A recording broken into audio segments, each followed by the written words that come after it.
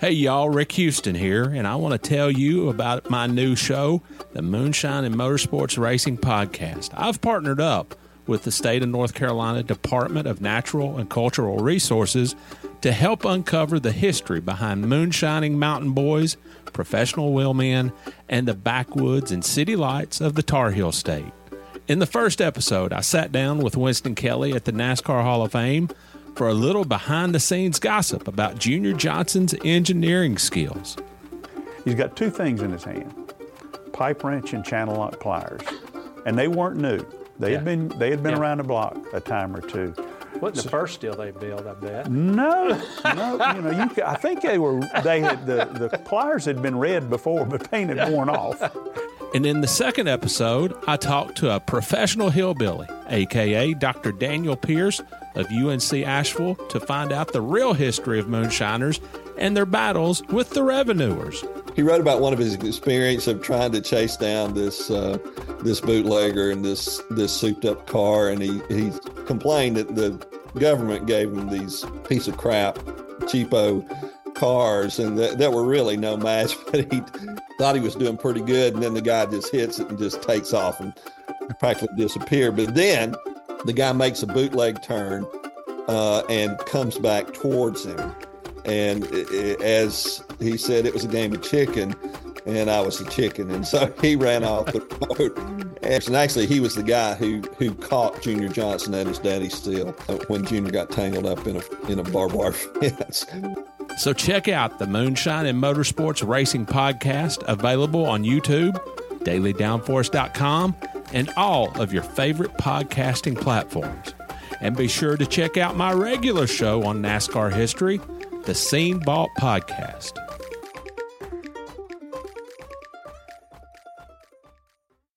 Hey there, NASCAR fans. Have you got your copy of the latest edition of NASCAR Pole Position Print Magazine? If not, there's no better time than now to subscribe at polepositionmag.com. NASCAR Pole Position is the only print magazine covering NASCAR.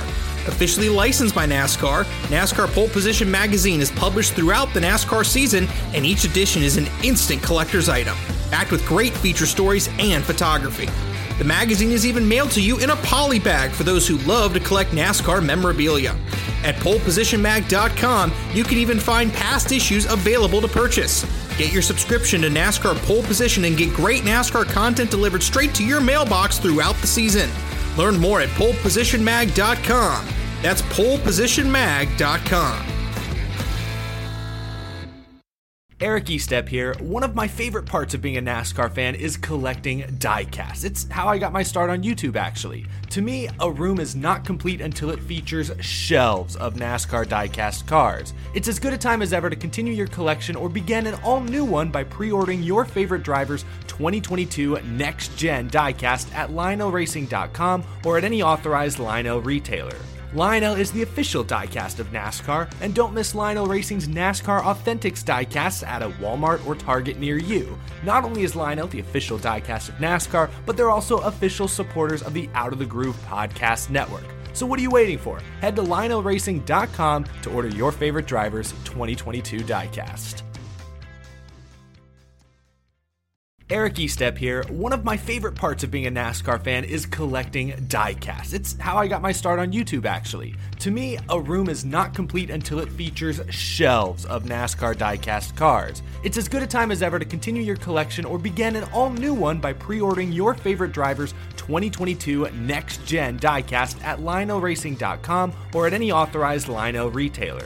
Lionel is the official diecast of NASCAR, and don't miss Lionel Racing's NASCAR Authentics diecasts at a Walmart or Target near you. Not only is Lionel the official diecast of NASCAR, but they're also official supporters of the Out of the Groove podcast network. So what are you waiting for? Head to LionelRacing.com to order your favorite driver's 2022 diecast. See, this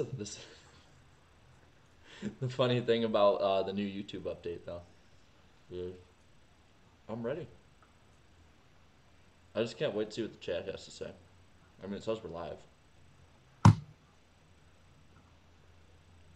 Let's just sit the first minute and just eat the croissant. It says it's still waiting for me. Oh, there we go. We're live. Good. I got a croissant, everybody. I What an finally intro. got my croissant. There's everyone's like. I think it has a little bit of a little bit of a delay, so I'm seeing everyone freaking out about it right now. Yeah. Yep, there's croissant in the chat. It's a good. It's the sound of the crust. There we go. I love it. It's a good croissant. I'm telling you what, it's a pretty good one. It's like nice and buttery and just good. All right, I probably should roll the intro. Did you bring enough for the rest of us? Nope. I just brought tons for me. All right, let's shut up about the croissant. I'm hungry. All right, let's get this thing rolling. Green flag. I'll roll.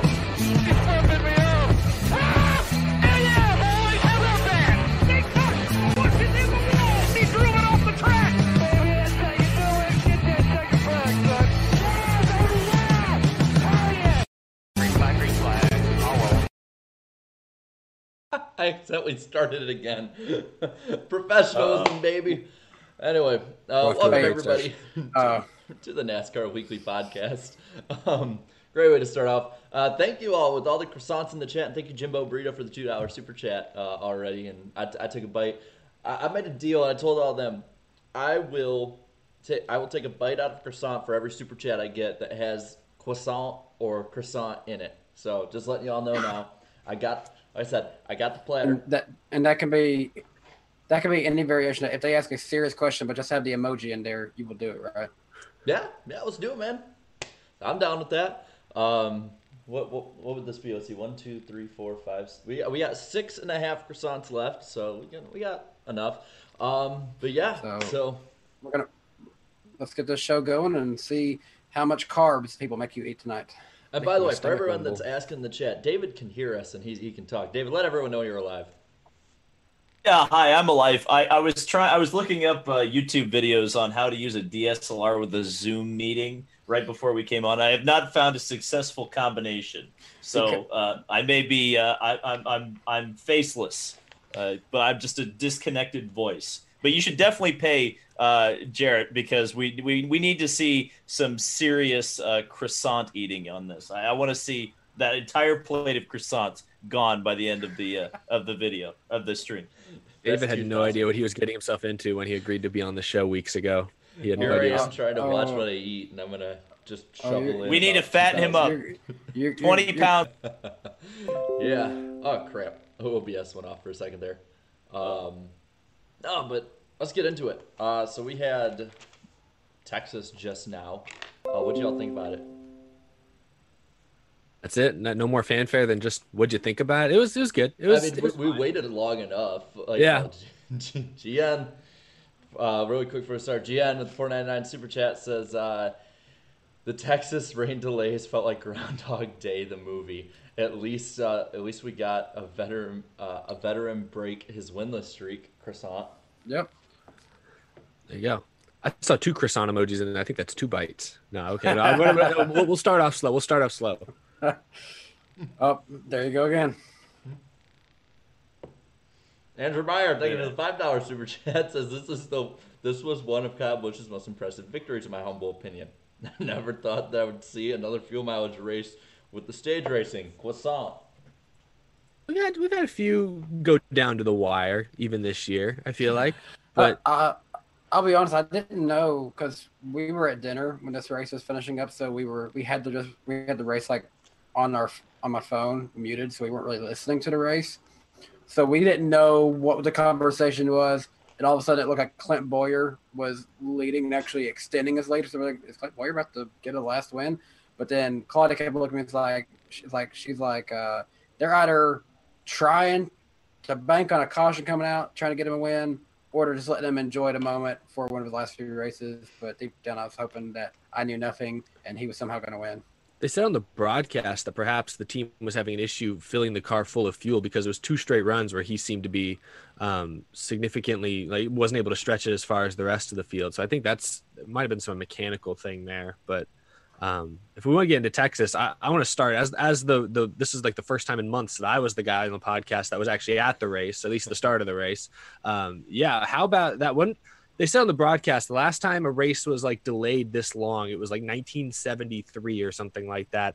And so this was a historic week. I mean, as someone who was there Sunday, I can attest to the fact that it was awkwardly misting pretty much the entire afternoon and evening. And I guess it never let up until today, like this morning, apparently. So credit to the entire, Jet Dryer, Air Titan crew, everyone at Texas Motor Speedway who was able to work basically 72 hours straight to get the track in a decent condition to race. I thought the race today was okay for a Texas race and also okay for a Texas race with this rules package. Sorry, Eric, didn't mean to cut you off there. Yeah, we got a few super chats here. Bros Boss with 499 says, I recommend you watch Aravara, F1 YouTuber, play NASCAR E5 for the first time. Yes, I will watch that. We all know my thoughts on that game. Nicholas Gray, thanks for the $2. Croissant. Holy Jesus. That's what I was talking about. Corvette Racing 48, thanks for the $25. Leaves 3 croissants in the front. Says, congrats to KFB on his 57th career win. And here's a bunch of croissants. And he leaves 6 more. I'm only going to eat that's at least super chat. I don't know. That's worth at least $2, man. We got 505 people watching. We can't keep pushing this. And then I think Nicholas just left another croissant. Yep. So there you go. I told you there's gonna be that guy. Break it up.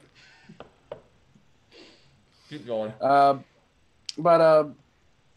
Golly, think about it like this: what all did you guys do from the drop of the green flag in this race to the finish?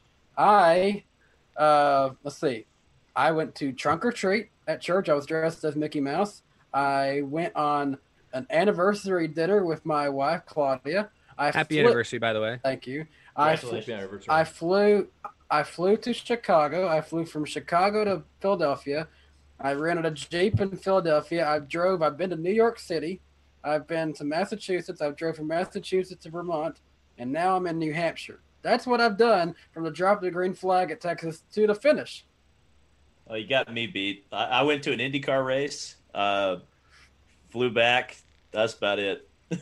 Yeah, I mean, I drove from the track to home and then never drove back, unfortunately. So I think you've got all of us beat as far as miles and I mean, excitement. We've still done quite a few things. You've made a few out of the groove videos, David. Yeah, I've been busy passing the time. Days have gotten up, slept, eaten some breakfast every day. I don't know, put my pants on one leg at a time like everybody else. But yeah, it's been a weird series of events for sure, especially after last night. It looked like they were going to get the race maybe back green. They seemed very hopeful late in the afternoon, early evening yesterday, and then it ultimately fell apart. A lot of those peaks and valleys of, oh, no, get my heart broken time and time again. Speaking of getting my heart broken, I want to get this out of the way before anyone brings it up later and blindsides me with it.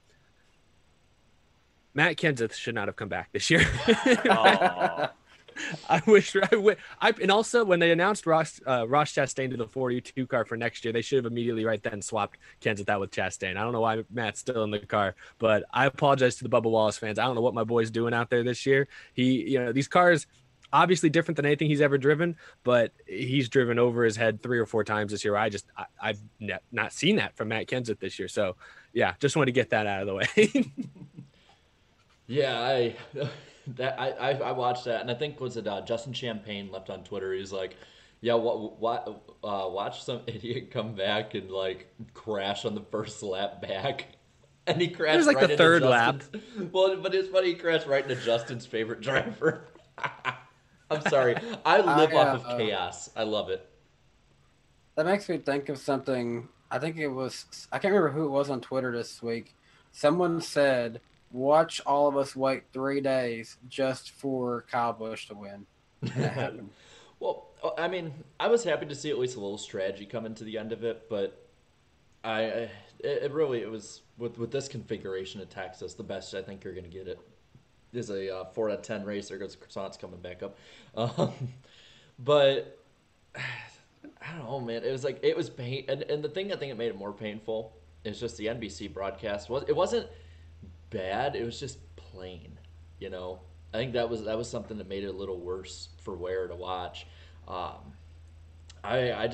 wasn't crazy about how they every time there was a pass made, it was used to basically like defend the package from the fans who were mad about last week's finish. Like I think like Truex got past Blaney at one point, and then it's like that right there shows just how much talent Joey Logano had last week, and it's like, no, bro, no, it didn't. It's just it's early in the run, and they weren't racing as hard as the end of the race. But it was not anything special. It wasn't worth the wait, in my opinion. I'm glad that Kyle Busch in a way broke his winless streak, just because I love seeing the meltdown on Twitter afterwards. But even I couldn't even get that because everyone's happy for him now. So it's got to be such an awkward place for everyone at JGR, because the entire time you're like, okay, it'd be great for Truex to win and get himself in a championship 4, but if he does that, then Denny and Keselowski are separated by just 2 for the final transfer spot. And if Kyle Busch wins, Denny is still pretty well good. Truex that can't make it, and Kyle Busch finally wins. Well, that's kind of the conundrum Christopher Bell found himself in. Those 2 drivers are going to be your teammates next year, and you're not driving for Gibbs currently, but you will be, so you better not screw up either of their chances to win. I noticed he never drove it in that hard into 1 and 2. A couple times I thought he could have got next to Truex if he really pushed it, and he seemed to not be pushing it that hard. So I think he was playing it really safe. I actually kind of disagree with Jared. I don't think this race was that bad. People in the chat saying like 4 out of 10. I thought this was a pretty solid race. And I think because it came down to the racing was not great. Obviously it's Texas and it's this rules package, and one groove track with this package is not going to be great. But I thought ultimately the intrigue at the end, the storylines where you have Kyle Busch, a guy who you could see afterwards, he said afterwards this was as nervous as he was racing for a championship last year. This is just a random, basically meaningless race at Texas. Like the storyline of him trying to extend his win streak, the storyline of Truex possibly blowing up the playoff grid, like you said, Danny, if he had gotten the win, the fuel, of course, being called into question, and then Christopher Bell in a small Texas team's last race at Texas, looking for his first career win, the team's first win, knocking on the door, threatening there. Like I was heavily invested in this race in the final 50 or 60 laps, and I thought the way it got there, between the massive crash between Matt Kenseth and Bubba Wallace, added some spectacle to it for people who want to see those types of things. I thought, seeing guys like Clint Bowyer, Austin Dillon, Ryan Blaney up in the top 5, Kevin Harvick and Denny Hamlin struggling at 1.5 miles for the first time all year long. So we had some parity up there. I thought all that actually was decent, and it's something that there's a reason coming into this round. I actually thought Texas might be a bigger wild card than Martinsville, because with the fact that tires don't really wear, but it's still a very treacherous racetrack, because if you slip out of that groove, you're toast, like Harvick found Sunday before the rain hit, or as the rain hit, I guess. And it kind of delivered on that part. I mean, early on they mentioned on the broadcast at the end of stage 1 there were only 3 technically playoff drivers getting stage points. So there was a lot of parity in the field. Racing was not fantastic, not great racing particularly, but the storylines were there. So I was at least invested in this race, and so I'd give it a little bit more positive score. Not a 4. I'd give it like a 6 or a 7 personally. I'll give you this. It was better than the last, I'd say maybe 2 years in the Fall Texas race. I think it was just the weight 2018 overall. was terrible. Yeah, 2018 for sure. I didn't really like last year's. I don't really remember last year's. I don't really remember it, so it was probably better than that. That's my problem with the new layout at Texas. There's no races. Like, I think the only race anyone remembers is Jimmy Johnson winning, and the only reason they remember that one is because, and then last year's being horrible. They remember that, of course. But I think it was just. I think it's still going to be hard for me to. I think it'll be hard for me to forget Austin Dillon and Tyler Reddick coming in 1-2. That was actually a decent one. I know I'm excited for the All-Star race at this track next year. If they go crazy, you couldn't say that. Okay, be glad you don't have a working camera, because we all know you didn't say it with a straight face. No, I didn't. If they go crazy with it next year, like you could maybe there's like, if they just do a one-off package the way they did with the All-Star race last year, I could see it being fun, I guess. But they just go all out with it. I mean, it's the last year of this car. You're not going to use any of the stuff really you have anymore. Think about it, guys. We might get the nostrils back. People would say they should run the quarter-mile track on the infield. Do it. Yeah. Yeah. Don't run the Roval. That's my thing. I don't like the idea, and I don't like this for the Clash next year, of running a giant road course, especially like Daytona, But even with Texas, a big road course with only like 20 cars, I don't like that idea. I think they get too spread out, and I think you need more cars out there for the calamity that NASCAR wants with it. But I don't think Texas's Roval should ever be used. It's just not. It's not great for the fans because all the action happens on the backstretch. At Charlotte, the Roval, you see it. It's all in the front stretch. It's everywhere. Like fans from the stands can see it. The Texas Roval will only be good for people watching on TV, maybe. So I think they should never use it. There was a few super chats left, and we got, for the 630 people watching right now, just letting you know, the Johnson interview is still happening. It's at the second half of the show. Trust me, it's worth it. I've got a little surprise for you, wink, wink, in the second half. I don't even know what the surprise is. Some quality editing by Danny B. Oh yeah. Danny should get the props on this one for sure.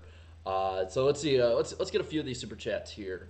It's funny, if the studio will update, it's not updating on us.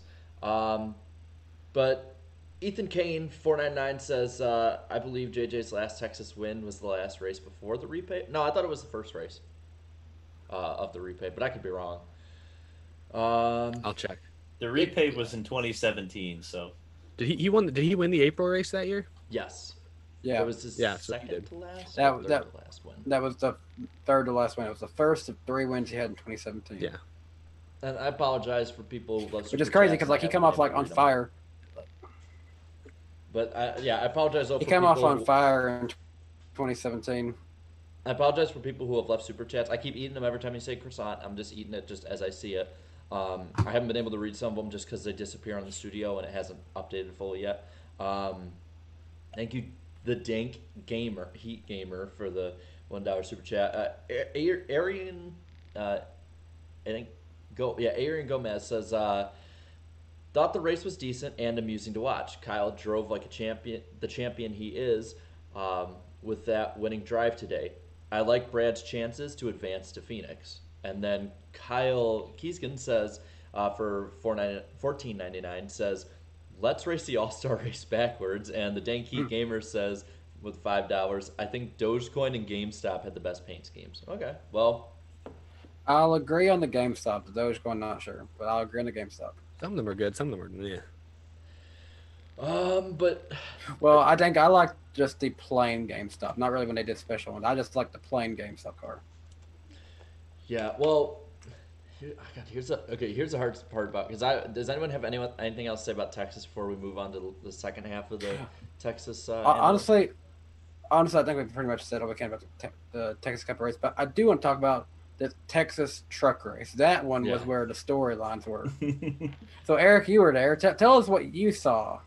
Yeah, so, Ben Rhodes lost his mind at the first incident where he kind of got into Todd Gilliland. He sort of crowded him on entry. Some people, I thought it was just him just misjudging and just turning way too early. He was being aggressive and just misjudging and wrecked Gilliland. Other people were just saying it was a race, blah, blah, blah. But I was like, okay, I'll let that one slide.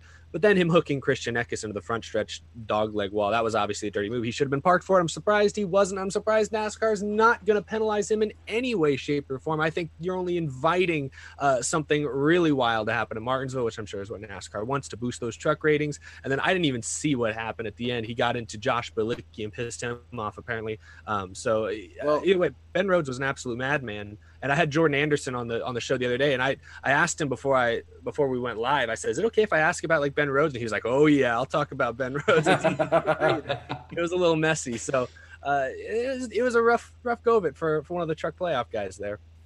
Well, I'm not as surprised that NASCAR didn't penalize him, and mostly because if it's true that the 51 was the reason that if the 51 got contact with the 99.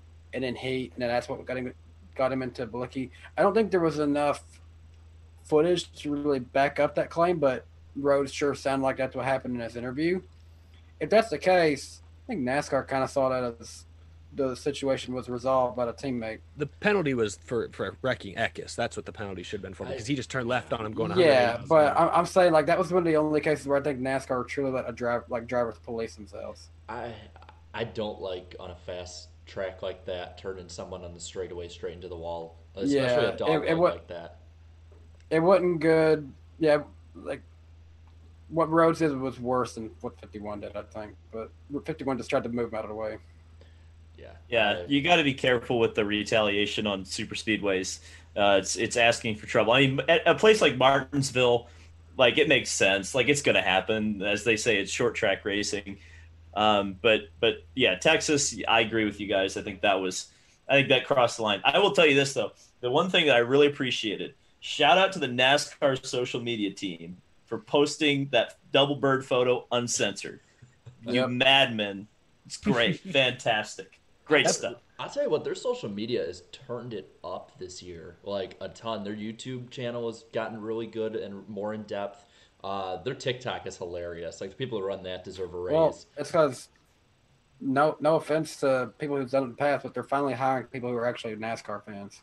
And then, yeah, they've come a long way since the mess up with the Golden Gate Bridge last year, or was it earlier this year? I don't know. Anything basically before anything before the pandemic feels like 100 years ago. Can I talk about one thing? Yeah, remember how at the beginning of the playoffs they had, who was that famous actor they had do something? Mario Lopez. God. Yeah. Oh. So they had Mario Lopez do something, and that was supposed to be one of 5 times they did it. They never did that again. Did you notice that? One other. I can't. If they did, they didn't promote it like the other one. Yeah, so I think only saw the first one. I think they realized real quick that was not a good idea. Real quick, Ross Boss, thanks for $4.99, says, do you think the choose rule will stay for 21? I think it will, and I'm surprisingly actually like it. I didn't think I would. And then the Danky Gamer said for $2 says, why don't you like Dogecoin, Danny? I just didn't like It's Okay Car. It's not one of the best ones I've ever seen. Yeah, it was a fun little meme before memes were a thing. What year was that? That was like in the early days. 2014, 2015. Never mind, that was newer than more recent than I thought. I thought it was like 2011 for some reason. Okay, well, I just think it's always funny. Like that was organized by people who have read it, and then now like the people who run NASCAR Reddit are like, that was a mistake. We should have never done that. But that's my take on it. What? They said. Hold on a second. I'm the biggest NASCAR Reddit. It's one of those things that like what I saw my brief time on Reddit is like I saw someone saying like that was why we will never do like a crowdfunding thing again, or something like that. I don't know. That's like one of the more iconic cars. It was for a back marker too. I don't know. Maybe it was too much drama behind the scenes. I don't know about it, but I swear I saw someone saying like we're not ever going to do that again. So did they get Josh Wise voted into the All-Star race? That I think they're fine, but I think it's like crowdfunding a ridiculous sponsor like that. I don't think they want to do that again. I like what NASCAR All Out says in the chat. I love the classic full race replays on their channel. I do too. But really quick, going back to Texas, do we want to? I mean, we're not going to have the numbers we usually have, but y'all want to kind of jump into the poll really quick and see what people are saying? Definitely. So I put the poll out, let's see, an hour and a half ago. So we only have 1.3 thousand votes. So not anywhere near what we normally do. I gotta write them down because I usually keep track. But so 14% of you thought this was a great race. 47% of you thought it was a good race.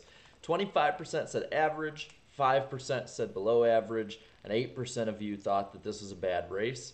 So that's a net positivity, I believe, of 61% and a net negativity of 13%. So I don't know how that stacks up with the other ones just because this is so close to the finish of the race. But let's see what some people said since we already have 156 comments. Jesus Christ. Of course, Michael's twin brother is the first comment. Says it's the Kyle and Kyle show today. One Kyle signed with Hendrick, and the other Kyle won. And we'll talk about the Hendrick signing a little later in the show. Let's see. NASCAR fan 93100 says how appropriate the zombie car wins, considering that everyone probably felt like zombies for the last few days. That's what you say. He pointed to the design on his helmet, which was I didn't really like the paint scheme. I'll be honest, it just looked flat. But I thought his helmet design with the actual helmet was kind of cool.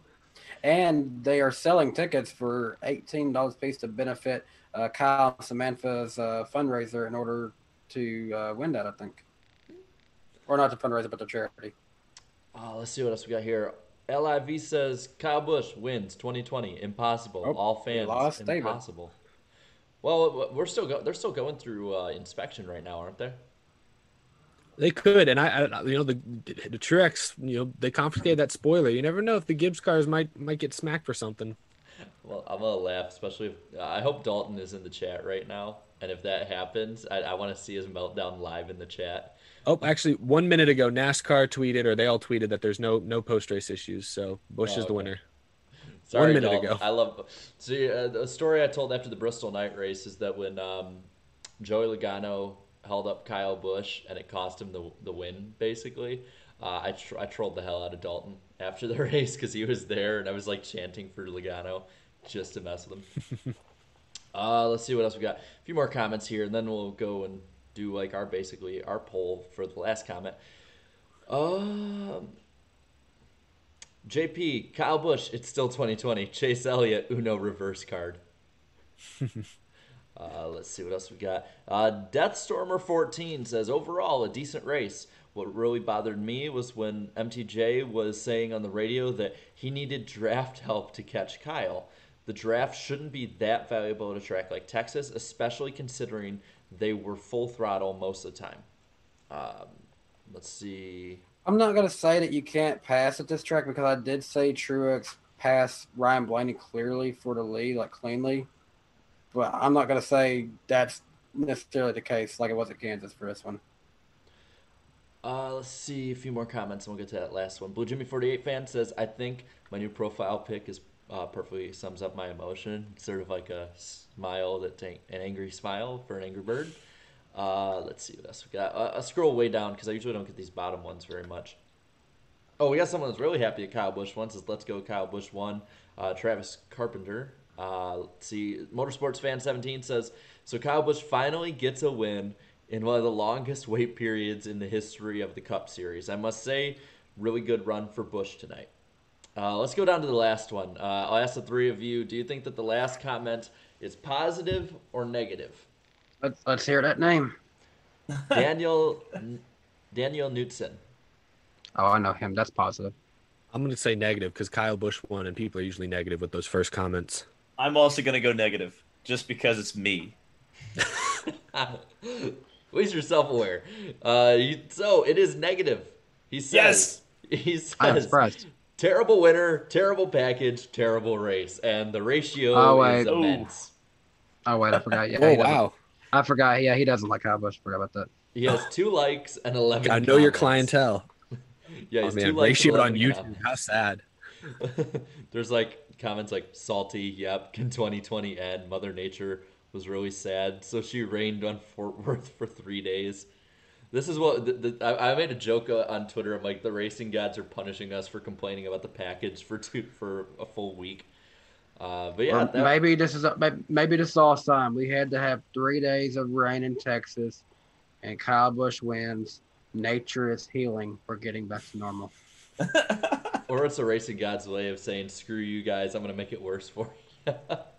Yeah, that's what I was kind of thinking. Like everybody's complaining about one Kyle Busch win this year, but it comes under the worst circumstances in some respects.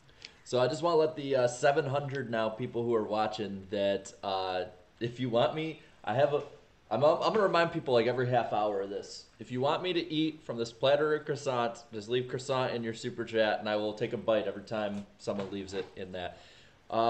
So we got plenty to talk about. Why don't we go into the really big? Well, actually, we should probably go into the playoff picture right now, and then go into the really big story from this morning, basically.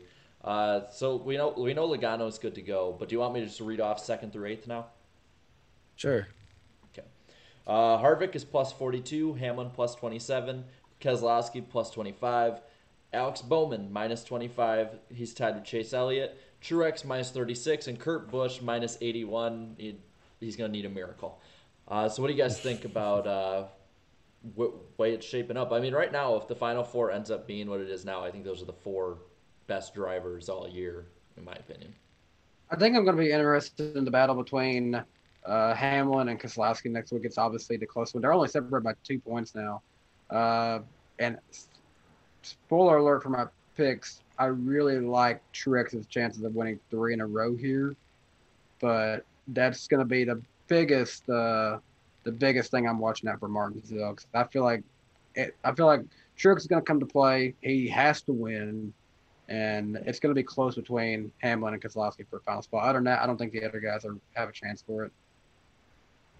Yeah, I think I mostly agree with you there. I do think Kurt Busch, Alex Bowman, kind of a long shot. They're basically in must-win scenarios. I do think Martin Truex Jr. is going to be one of the favorites. He's probably going to be a popular pick to win this race. Chase Elliott has run well at Martinsville as well in his career, so I wouldn't rule him out either. I think you're right, Dan. I think a lot of the drama is going to be watching Hamlin and Keselowski battle to not be fourth on the grid in the event that Truex or Elliott does swoop in and steal a victory, or somebody else. Yeah. I won't completely write off Bowman or Kurt Busch. You never know. Martinsville's a driver's track, so in the case of like Kurt Busch, he might be able to overcome possibly some of the lack of Ganassi speed in some ways. So, but yeah, I definitely think, Truex is going to be a good pick. That's going to be fun to watch. I was impressed with his speed tonight. I feel like that team hasn't been as great on the 1.5 miles this year, but maybe this is good momentum rolling into Martinsville where it's a completely different car and package. So I don't know. It's all bets are off, but I do think everyone's in a must-win scenario that's below the top 4. I'm leaning towards the idea that the 4 that we see in right now will not be the same 4 that make it. I just don't know in what order it's going to be. I guess since I won't be on the podcast when it's all decided, I think the most compelling thing about the Final 4 will be, especially at Phoenix, it's going to be Harvick versus the world, I think. It's going to be the question of, can someone beat Kevin Harvick at a track that he is so very good at? And they're going to be bringing their A game to that race. So I think if you look in that bottom part, the guys trying to break in, I think you look at an Elliott or a Truex, if they can get in, I think they've got a very good chance of threatening Harvick. And but man, it's going to be tough. I think that's going to. It's kind of like the old scenario we used to say about Kyle Larson. If he could just get to Homestead, he's going to win the championship almost guaranteed. I wonder if that's going to be similar here with Kevin Harvick at Phoenix. Yeah, I think his biggest threat are the Penske guys. I think Logano winning at Kansas adds one other, kind of danger for him at Phoenix, just because of how good, I think Logano won Phoenix earlier in the year, and Keselowski's run really well with the 750 horsepower package. I think it is going to be Harvick. I think it's going to be Harvick versus Penske. You say Harvick versus the world. I think it's going to be more Harvick versus Penske. And the real scary part is if Penske gets both their cars in the championship four, that's going to be a lot of obstacles for Kevin Harvick to dodge. I mean, no disrespect to Denny Hamlin. He's had a great season, but I don't think anyone at this point would pick Hamlin to win Phoenix if he sneaks into the championship four at this rate. So I do think if you're Harvick, you're hoping Keselowski blows up at Martinsville and your only Penske threat is Logano. Because if it's just Logano, I think Harvick can take him. But if you get two Penske guys, I mean, I don't know. That's a lot of fast forwards that may be faster than his Ford. Well, here's the alternative to that scenario. It is the team play. If you only have one Penske car in there, you've got three potential jam cars for Harvick to deal with. If there's two Penske cars racing each other for the championship, you may not have them playing as nicely with each other and less focus on trying to keep Harvick from winning the race. I don't know. We'll have to see. That's possible, yeah. Here's something else we got to consider here, and I can't remember the exact circumstances of why he finished in this place. Hamlin finished in the spring 24th, 3 laps down. He was just slow. That was just the race where he was a lap down before they even got to the competition. Yeah, so if they bring a similar setup, like that's not good for them because, I mean, yeah, they got a 27-point cushion to Bowman. See, he got 6th place last time. I mean, if something goes wrong for Hamlin, he's not safe by any means. But I think he's got a better shot at being okay. I don't see him messing up 2 times this year, but you never know. Just looking at the super chats and how many croissants I've had to eat. How many have you ate at this point? 1.5. Yeah, we'll just move on past that. But no, I the way I'm looking at it right now, like I said before, I think we obviously know Logano is going to make it. I think Harvick's in a good spot, even if Bowman through Kurt Busch gets the win. It's going to be really interesting, though, in my opinion, if Bowman, Chase, or Truex or Kurt Busch gets that win, just to see I mean, there's 2 points right now between Hamlin and Keselowski. And then before the show, we talked about, Danny, you'd said that, if Keselowski falls out, then it's up for the taking for, or Hamlin falls out, it's up for the taking for Bowman, Elliott, and Truex. I think one of them will finish with enough points. If either one of them brings just a trash car and is in the 30s for some reason, like it's open for someone. Really quickly into super chats. Food King, good rate. Food King, I'm gonna call you that because you got a long name. 499 says not much to say. Love all your channels. Just so excited that KFB and Adam Stevens are for KFB and Adam Stevens, which I really think they should stay together next year. Wow, Food King, and he didn't say anything about a croissant. I haven't read the second one yet. Oh. Well, I want to say I agree. I do think this race should put to rest any of the rumors that they should split those two up. I think Adam Stevens, he's been the best crew chief for Kyle Busch since he's joined up with them. I think they've had an off year. I wouldn't break it up just yet. Nicholas Gray with the $5 super chat says Hurricane Zeta finished passing us. Everyone's safe. But those last 60 laps were stressful. But I'm a happy, Rowdy, and Truex fan right now. Croissant up. Glad everyone's safe. Yeah, that's good. I didn't realize they're in the Greek alphabet now for hurricanes right now. So, stay safe, everybody. Wow. Yeah, they were already through Zeta. Yeah, they're a good way through the Greek alphabet. Mm-hmm. Does anyone have anything else or picks? I think got picks. We can just pick our final four too while we're thinking about it. Thanks, Food King, for the croissant. Just putting it out there. No one's missed Jimmy. He's coming up a little bit later. Mm-hmm. Well, gonna need a graphic on the screen at some point, like countdown to Jimmy. I'll just count on my fingers. Okay, guys, we are. Well, this is gonna be hard to do. I don't have enough fingers. We'll get there soon. Second half of the show. Well, before we get to the second half of the show, I think there's a really big story we should probably talk about that has something to do with the team Jimmy runs for. Kyle Larson officially, finally, is signed with Hendrick Motorsports to drive the 5 car next year. Who wants to go first on that one? That's a pretty big story to start off. I mean, we knew it was coming, but the fact that it's finally confirmed is it's huge. If you were to ask someone 5 years ago, do you think you'll see Kyle Larson and Chase Elliott in the same team? They might have said yes, but they wouldn't have expected under these circumstances. I like the 5 car being back. That's one of Hendrick's more historic numbers. I like the idea that Kyle starts fresh with a new team, new number that we haven't seen since 2017. And kind of like the idea that the 88 goes out in a good way with Bowman giving the number 88 the best run it's had in the NASCAR playoff format that we see today. So kind of a good fitting to send it out good, being remembered by, Dale Jr. and Alex Bowman. And then now he's starting over and then Kyle starting over.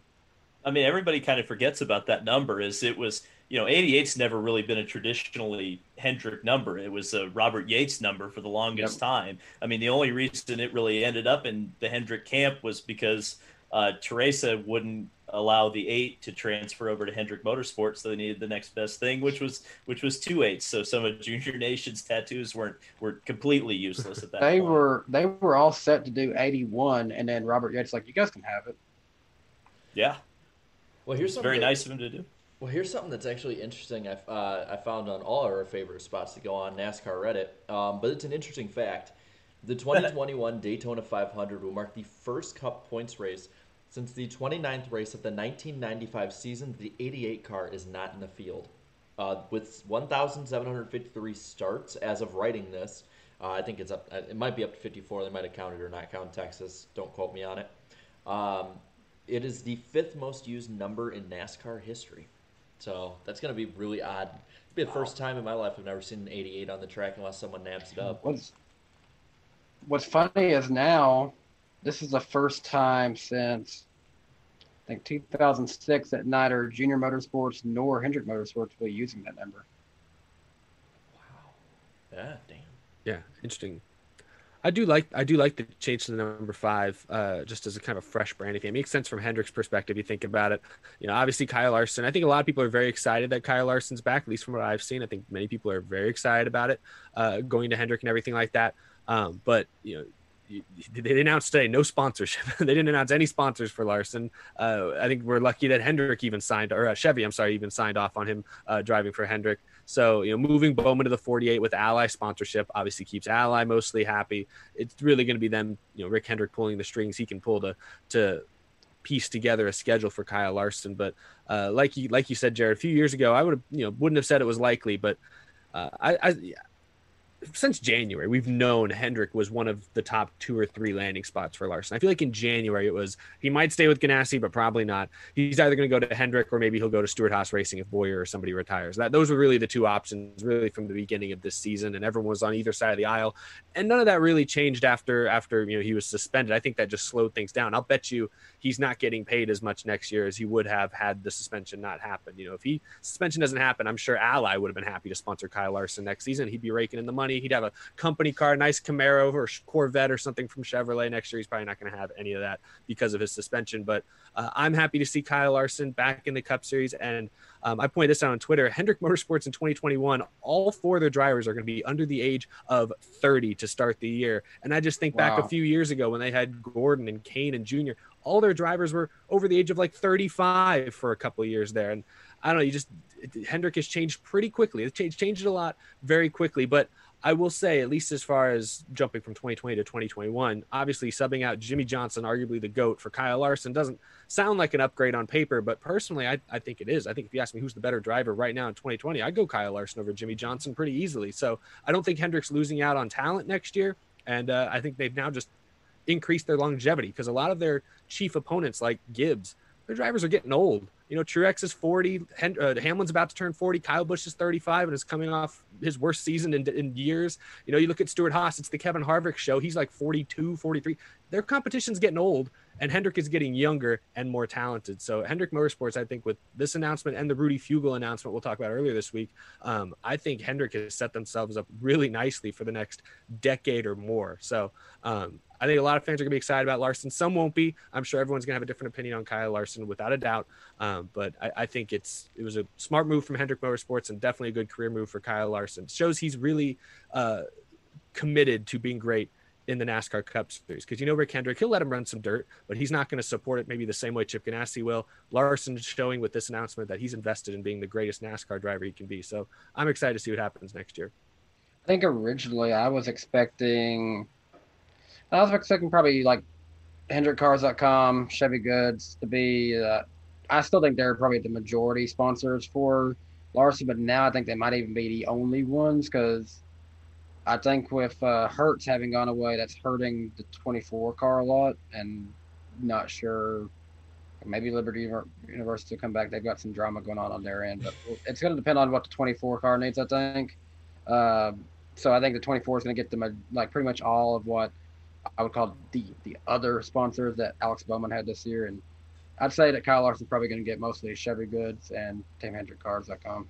Well, my theory on the sponsors has always been that the way this worked out, pretty much it was the perfect storm this year for Kyle Larson to be in that seat in any way after the suspension.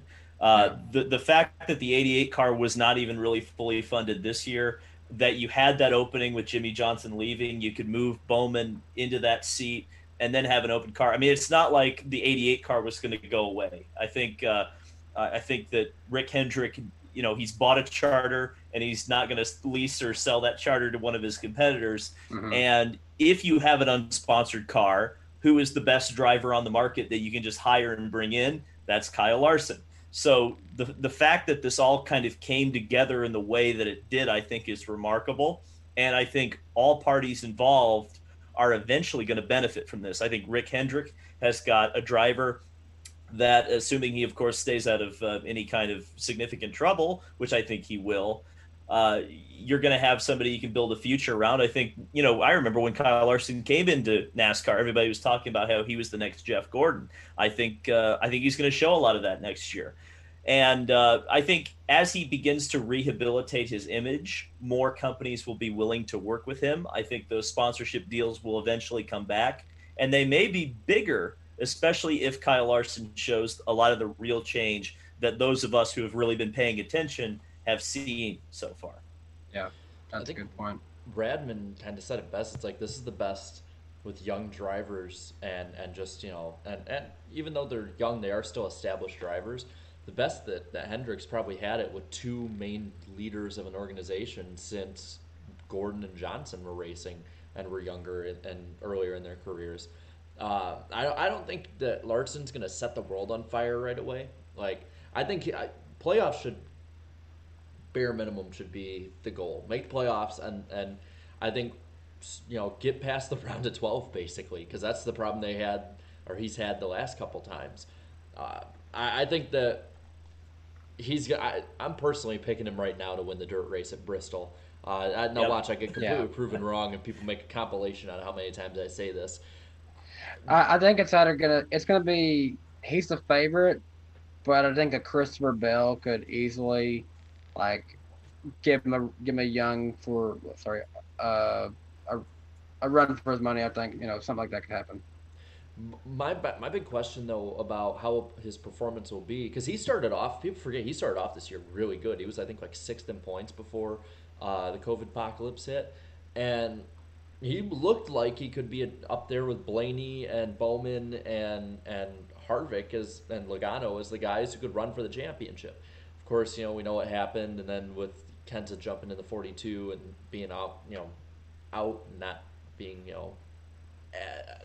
that good. Let's be honest. He's been bad. He's been bad. I'm trying to be nice. Oh, we lost Jarrett for a second. Are you back? I think he's back. Yeah, I'm back. Okay. You just robot sped up talked in my ear. Yeah. I don't know what's up with it. It's all OBS right now. But I'll just keep going. So, what I'm worried about is, we talked about it a little earlier in the year. They're gonna have less wind tunnel time. I think it's I forgot about that. Is it 10 less hours that they're gonna have? And while that probably doesn't seem like much in the grand scheme of things, it's gonna be a lot. Towards the end of the year. Think of it like this. This year they obviously stepped it up. They've got two guys who could potentially be upsets for the championship floor, but they're still not to championship threat level by any means. No, not at all. And then next year, they got one guy coming back in NASCAR, only ran 4 races this year, and I don't know. It'll be interesting. But they did get a big pickup this week by getting Rudy Fugle over there. But that's obviously for another driver, but still, he's a big asset. That's actually a good segue into what I wanted to talk about next. How do we think that that Hendrick's going to do with him coming on over? He's going to be for William Byron, if I'm not mistaken. I could be. I've been on and off. I think it's a huge step in the right direction, but I also think it's you're taking William Byron and you're pairing him up with the guy who had one of the most consistently dominating runs that he's had in his entire career. Granted, he won the Xfinity Championship. That Truck Series run was arguably much better than that Xfinity Championship year. So I think basically Hendrick is throwing all that they got at William Byron and basically saying you need to step it up this year because you're 4 years in and still not looking like you're where you need to be. Yeah, I think now or never for him.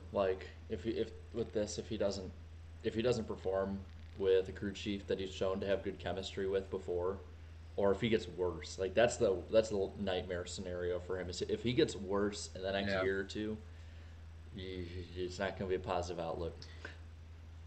If I'm William Byron and Hendrick still has the number 88, they think they still have the number 25. They've got both of those. If they decide to run 5 part-time starts with a Noah Gragson to get him some cup experience, I'd be a little bit worried next year. Yeah, and I think Rudy Fugle was honestly the best guy for the job. I mean, you're trying to replace Chad Knaus, one of the greatest to ever do it.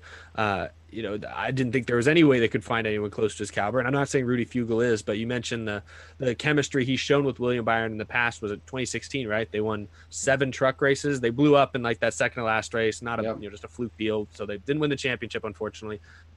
That was before the regular season playoff points and everything mattered, which is why I prefer the current playoff format over the old playoff format. But anyway, that's a different conversation. But anyway, yeah, I was very impressed with Byron when he was in the trucks and when he came up to Xfinity, and he has not impressed me at all in Cup. And he's worked with Chad Knaus for almost 2 years, I guess, and next year he'll be with Rudy Fugle. I'm with you guys. He needs to show some improvement. This year he definitely showed a little bit of improvement, winning a race, albeit Daytona, and making the playoffs. But I need to see a little more next year. He's the only guy at Hendrick I'm not fully sold on yet. I'm obviously sold on Chase. He's a championship contender. Larson, we already know. Alex Bowman, I this year has sold me. I thought last year might have been a fluke. This year proved it wasn't. I'm sold on Alex Bowman. I'm not sold on William Byron yet. He's the only one I'm like, we give him some leeway because he's the youngest of the group. He's the least experienced of the group. But if you go from Chad Knaus to Rudy Fugle, who's won multiple truck championships, won a bunch of truck races at Toyota and KBM, there should be an expectation that comes with that. So hopefully he meets it next year. I just think that only one win on a super speedway isn't going to cut it for keeping your ride long term at Hendrick. Bowman's not that good, but he's still out there contending for wins on mile and a half, which is arguably where NASCAR is competing the most, and that's where you need to be the most consistent on. David? I agree. I think I agree with all of you that William Byron is definitely the weak link of that four. I think, Danny B, you just talked about it.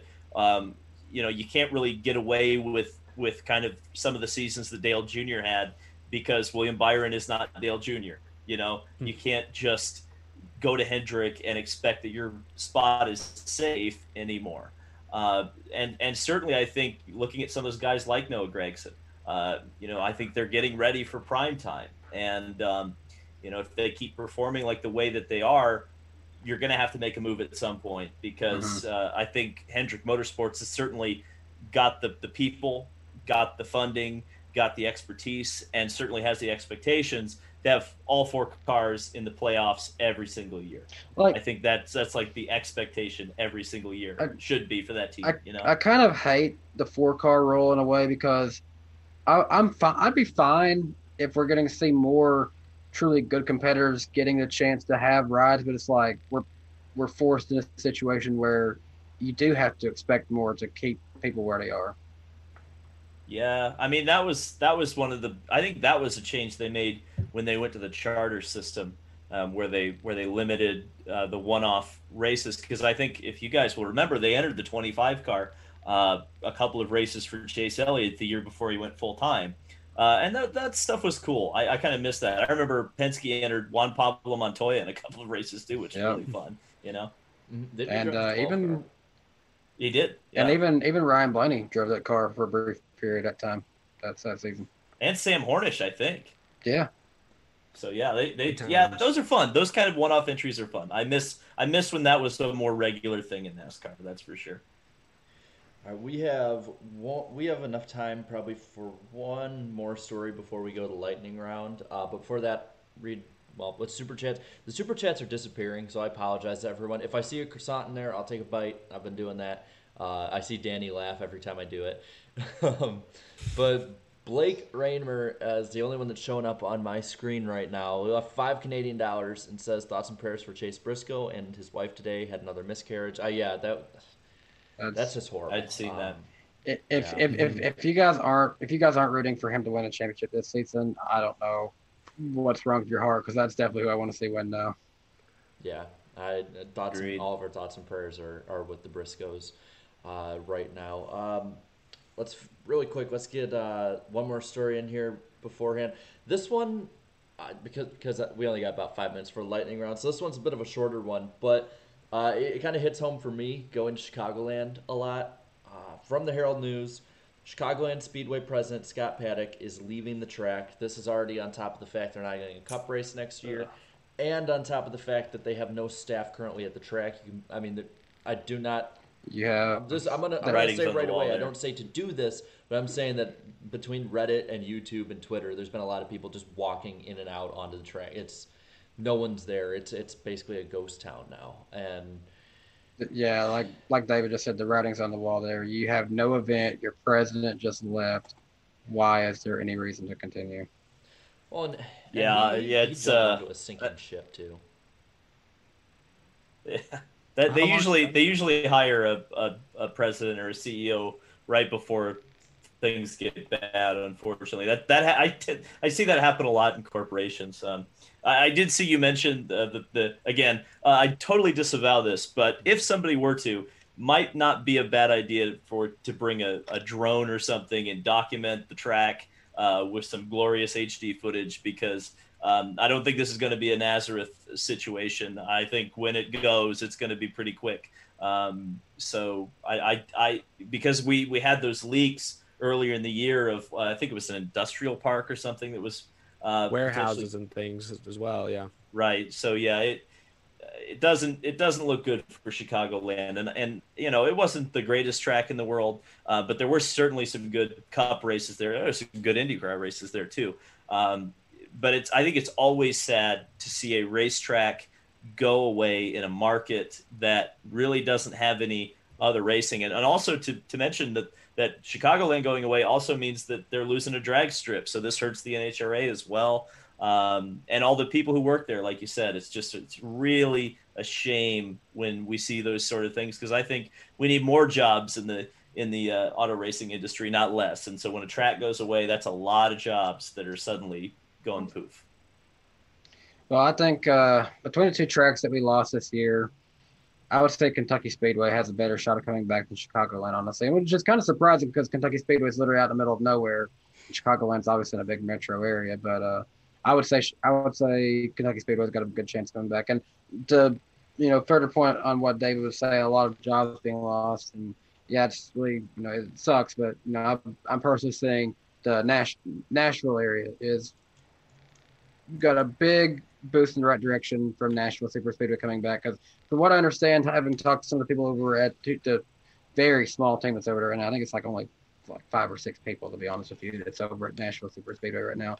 But from what I've talked to them in just a brief period of time, they're looking at transforming that place into more than just a one NASCAR race a year. They're looking at potentially, now that we have COVID to worry about, Nashville wants to have events. They want to have venues, and they're looking to utilize it as an outdoor event space where they can properly space people out. And I think that's a good idea.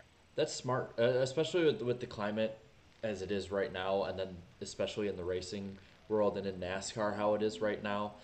You could get away with 1 or 2 events a year when you were selling, hundreds of thousands of seats or 100,000 seats, and then you also had even more TV money rolling in. But you don't have the sponsorship coming in and helping out and filling a lot of gaps. So I think that's smart, and I think that was Chicagoland's biggest sin is they left it there all year. So I think that's a smart move to do. Hopefully it works out and it's not just a ghost town after the 4 or 5 years or whatever that the contract ends out being. I just personally, it just sucks seeing Chicagoland go, because it was a good racetrack, and there's a lot of character in the infield, especially too. Having gone there in the infield for, I believe this would have been my 14th or 15th straight year. It was really fun. So I hope that everyone who was there in those last couple of years enjoyed it. I know I sure did. Between Slide Job and then Bowman's win, and the fact that I don't know if I've told this story before, but the story of the Brandt tent in the infield. Have I told that one? No, I think so. So you remember last year's Chicagoland race? And by the way, I will read all these super chats right for the lightning round, so don't worry. Hey, can I go ahead and answer one of those for you? Yeah, sure. I only have one of them up right now. Okay, because Evan White gave you $6.99 Canadian dollars. He said, "Do you think a high horsepower / high downforce could be interesting? Just go back and watch 2014 and then tell us what you think." To that degree, yes. Don't do what they did in 2015 at Indy and Michigan. Those were some of the worst races, I think, of the last decade. There's a certain point for each of them. But really quick, the story about the Brandt tent. So in the infield last year, Brandt had this huge tent. I mean, it took up and it was through turns 3 and 4. So there's a tunnel, and then there's a quarter of the corner there is segmented off as fan area. So Brandt bought up those areas and placed a giant tent there where their workers would go into. There's free food. There's free there TV, stuff like that in there. Well, I know a lot of you guys at home, and I know you guys all here were watching last year when that big storm rolled in. That was I was tweeting about it and everything at the track, and we're sitting in our motorhome looking down the way, and they had everybody from inside the tent on the outside of it, holding it down so it didn't blow away because it almost blew away before. So they had like 100 people literally out in the freaking storm getting pelted with hail so they could keep this damn tent from flying away and not having another orange incident. Wow, that's crazy. I wish I could have like a picture to show you how big this tent was, because it was like, you remember in like gym where you'd have that multicolored thing and everyone would lift it up and then go underneath it? Like, do you guys know what I'm talking about with that? Yeah, sure. You know what I'm talking about? It was like they were around it like that, and then you'd see these people like getting picked up off the ground and falling back down, hail coming through, 100-mile-an-hour wind, and I guarantee someone goes, You are keeping this thing down, or I am firing you. You're not showing up to work on Monday. It's one of the funniest things. Sorry, I had to say it because I always love telling that story, even if it's funnier when you see it in person. But yeah, so really quick, I'll read off these super chats. GN with the $5 super chat says Briscoe showing grit after beating Busch at Darlington after the awful news earlier this year turned me into a fan of his. Hate to hear it. Yeah, and that's where we are. And I'll tell you that race is what sold me on Briscoe being legit, is when he, did not have the better car and he still beat Kyle Busch at Darlington. Kyle Kiesgen says, well, they take away my home track. At least the Brickyard is a road course, so at least that'll be interesting. Mark B with $2 says Chase Elliott's pit crew blew another race. Croissant. Oh, I feel for you. Well, I don't really. That's your beard's gonna taste like that for about a week. I might shave it in a week if it does. I might show up. Everyone's gonna be like, he hasn't been like that in a year. Ethan Kane for the $4.99 super chat says, for David, why is it that IndyCar has been taking these tracks like Chicagoland off the schedule the last 10 years? I think it's hurt these tracks.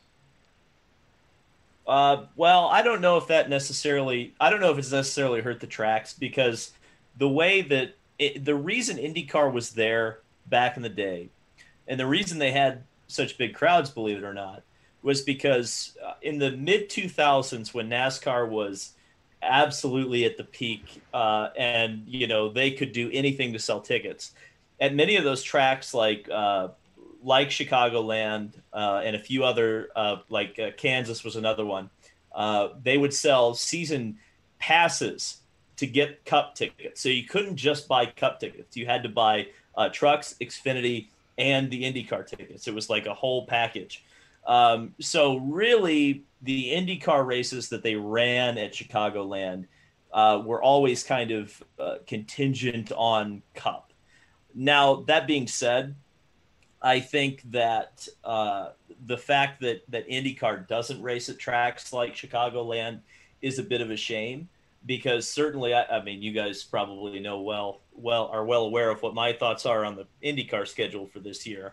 The lack of ovals is certainly concerning, and the fact that there are at least 2 tracks now without Cup dates that are, at least in the past, were compatible with IndyCars. Yeah, it's disappointing.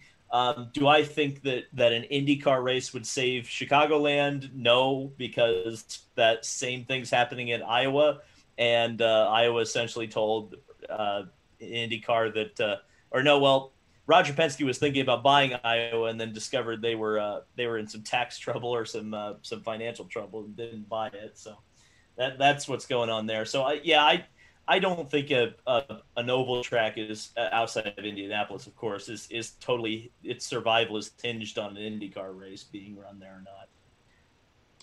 Real quick, Mike Klein with the $5 super chat says Kentucky Speedway is actually within a 45-mile drive of Louisville and Cincinnati, so it's not necessarily in the middle of nowhere. Super sticker for $10 from my grandmother. Hey, Grandma. In 22 seconds, you will see that I read this. Oh.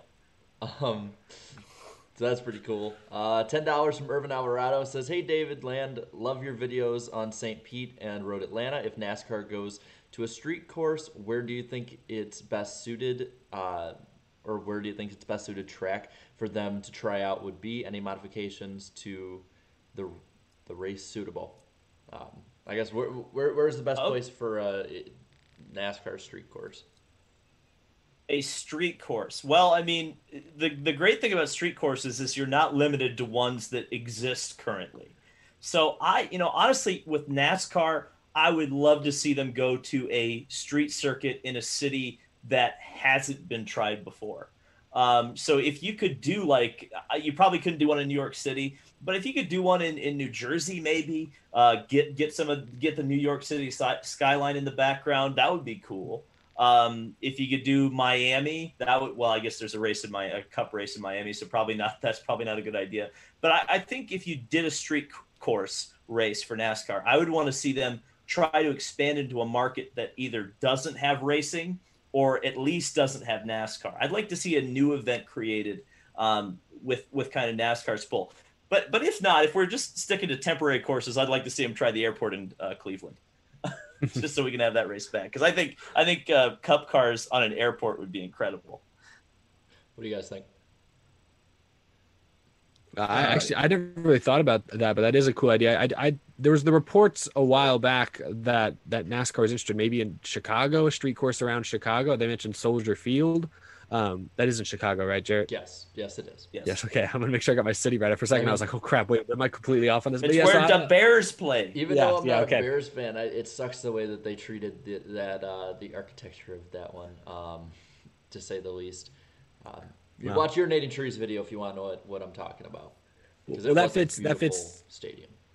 That fits what David's saying. There is a track or a city that doesn't really have there isn't a street course there that's being run or anything like that. And NASCAR, if they do get rid of Chicagoland speed, it would be nice to not leave the Chicago area entirely. So that's a possibility. I'm going to go on a limb here and suggest a market that's not being targeted by really any kind of motorsports that I can think of. And it definitely has a great atmosphere, and that's New Orleans, Louisiana. Yeah. Not a lot of room in the French Quarter for race cars, but I'm sure they could find a way to make something happen. Find a way, but that would be a good market.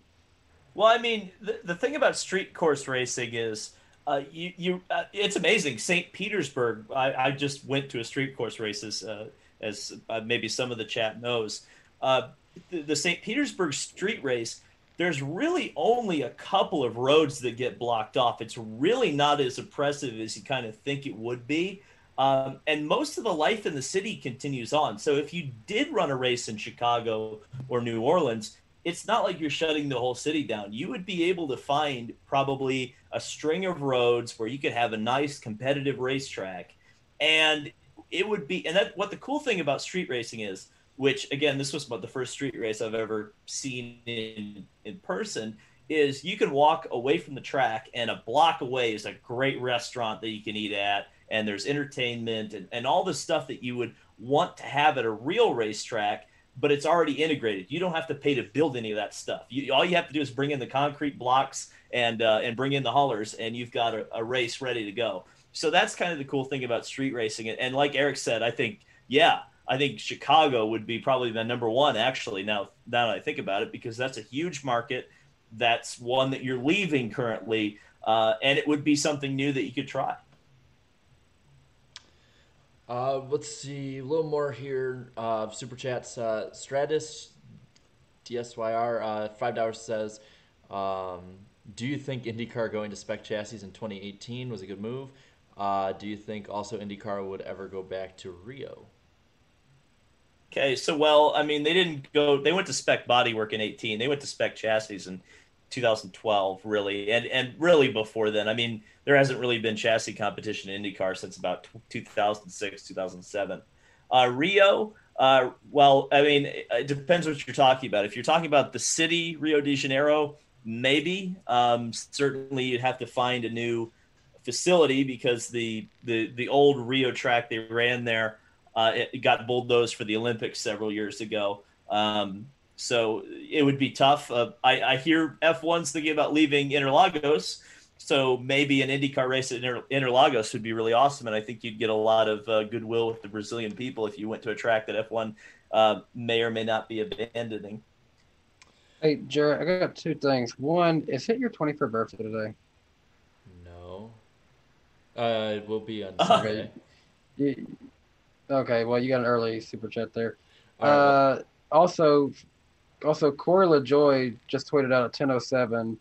in other news, plane is busted, looking like another night in Texas, and another breakfast burrito from Boosie's, he says. Buc-ee's. Or Buc-ee's, that's how you say it. What did you just say? I don't know how to say it. Oh gosh! I even know how to say Buc-ee's. Come on, I'm pissed off Danny the Texas man. I will say this: they are building a Buc-ee's in Florida, and I was so excited when we were driving by there, and it's not open yet. I was like, oh man, I just want the Buc-ee's caramel corn. Eric's legitimate not coming back now. Yeah, he left. You literally got him off the call because he's probably about to go get something Buc-ee's and shove it at my face. Well, while he does that, let's read off some of these super chats. Stream Cheese 199 says, "How about a points race outside the U.S.? Probably after the COVID stuff goes away. That'd probably be something we can try out. Probably Canada first." Everett Alvarado with a $5 super chat says, "If you want New York City in the background, have a race at Weehawken, somewhere in New Jersey. Close to my backyard. Supposed to be an F1 track, but see Bernie Ecclestone's ego and no money. Mad face." Ronnie Checker says, "NASCAR should race I-4 in Orlando. Croissants for Danny B." Oh gosh, he went and got it. Okay, there's no K. How can it be Buc-ee's? There's no K. Oh, I can't hear him. His mic's out. No, I'm not going to do this. Okay, now no, but my that is my mother who left the $23 super chat. Telling me. Okay, well, I figured about a name. My mother is mother of all icebergs, so don't say nothing bad about me. Don't say anything to me that you wouldn't say in front of my mother. Evan Liu says Denver's got to be up there on street courses. Not really a racing market. Be interesting to see what attitude, what the altitude would do to the teams. Also, croissant. They did run a street circuit in Champ Car around the Pepsi Center. So there is, I mean, as long as they haven't really done a lot of construction over there, again, I'm not familiar with Denver, there's theoretically a precedent with the local government that you could probably just run the same street circuit for NASCAR in Denver if you wanted to. I just got corrected. Weehawken. That's how I say it. Okay, my bad. But thank you for those super chats. And I guess, Danny, what time is it? I think there's a bit of a rumbling. You know what? I'm all the way up here in New Hampshire, and I think we're under some kind of a severe blizzard warning now. I think it's with some lightning in it. Yeah, it's thunder snow. It's thunder snow. That is actually real. Living in the Midwest, thunder snow is real, where you have a thunderstorm, but it's a blizzard. Yeah. But it's a lightning round. Woohoo! I've seen it before in Tennessee. It's really weird. It's funny you kept saying I like that as you're getting struck by the lightning on it. It was perfect. But yes, it's lightning round time. All right, so here's what we got. We got a lot of stuff. Never before have I been so glad to stutter a little bit. So.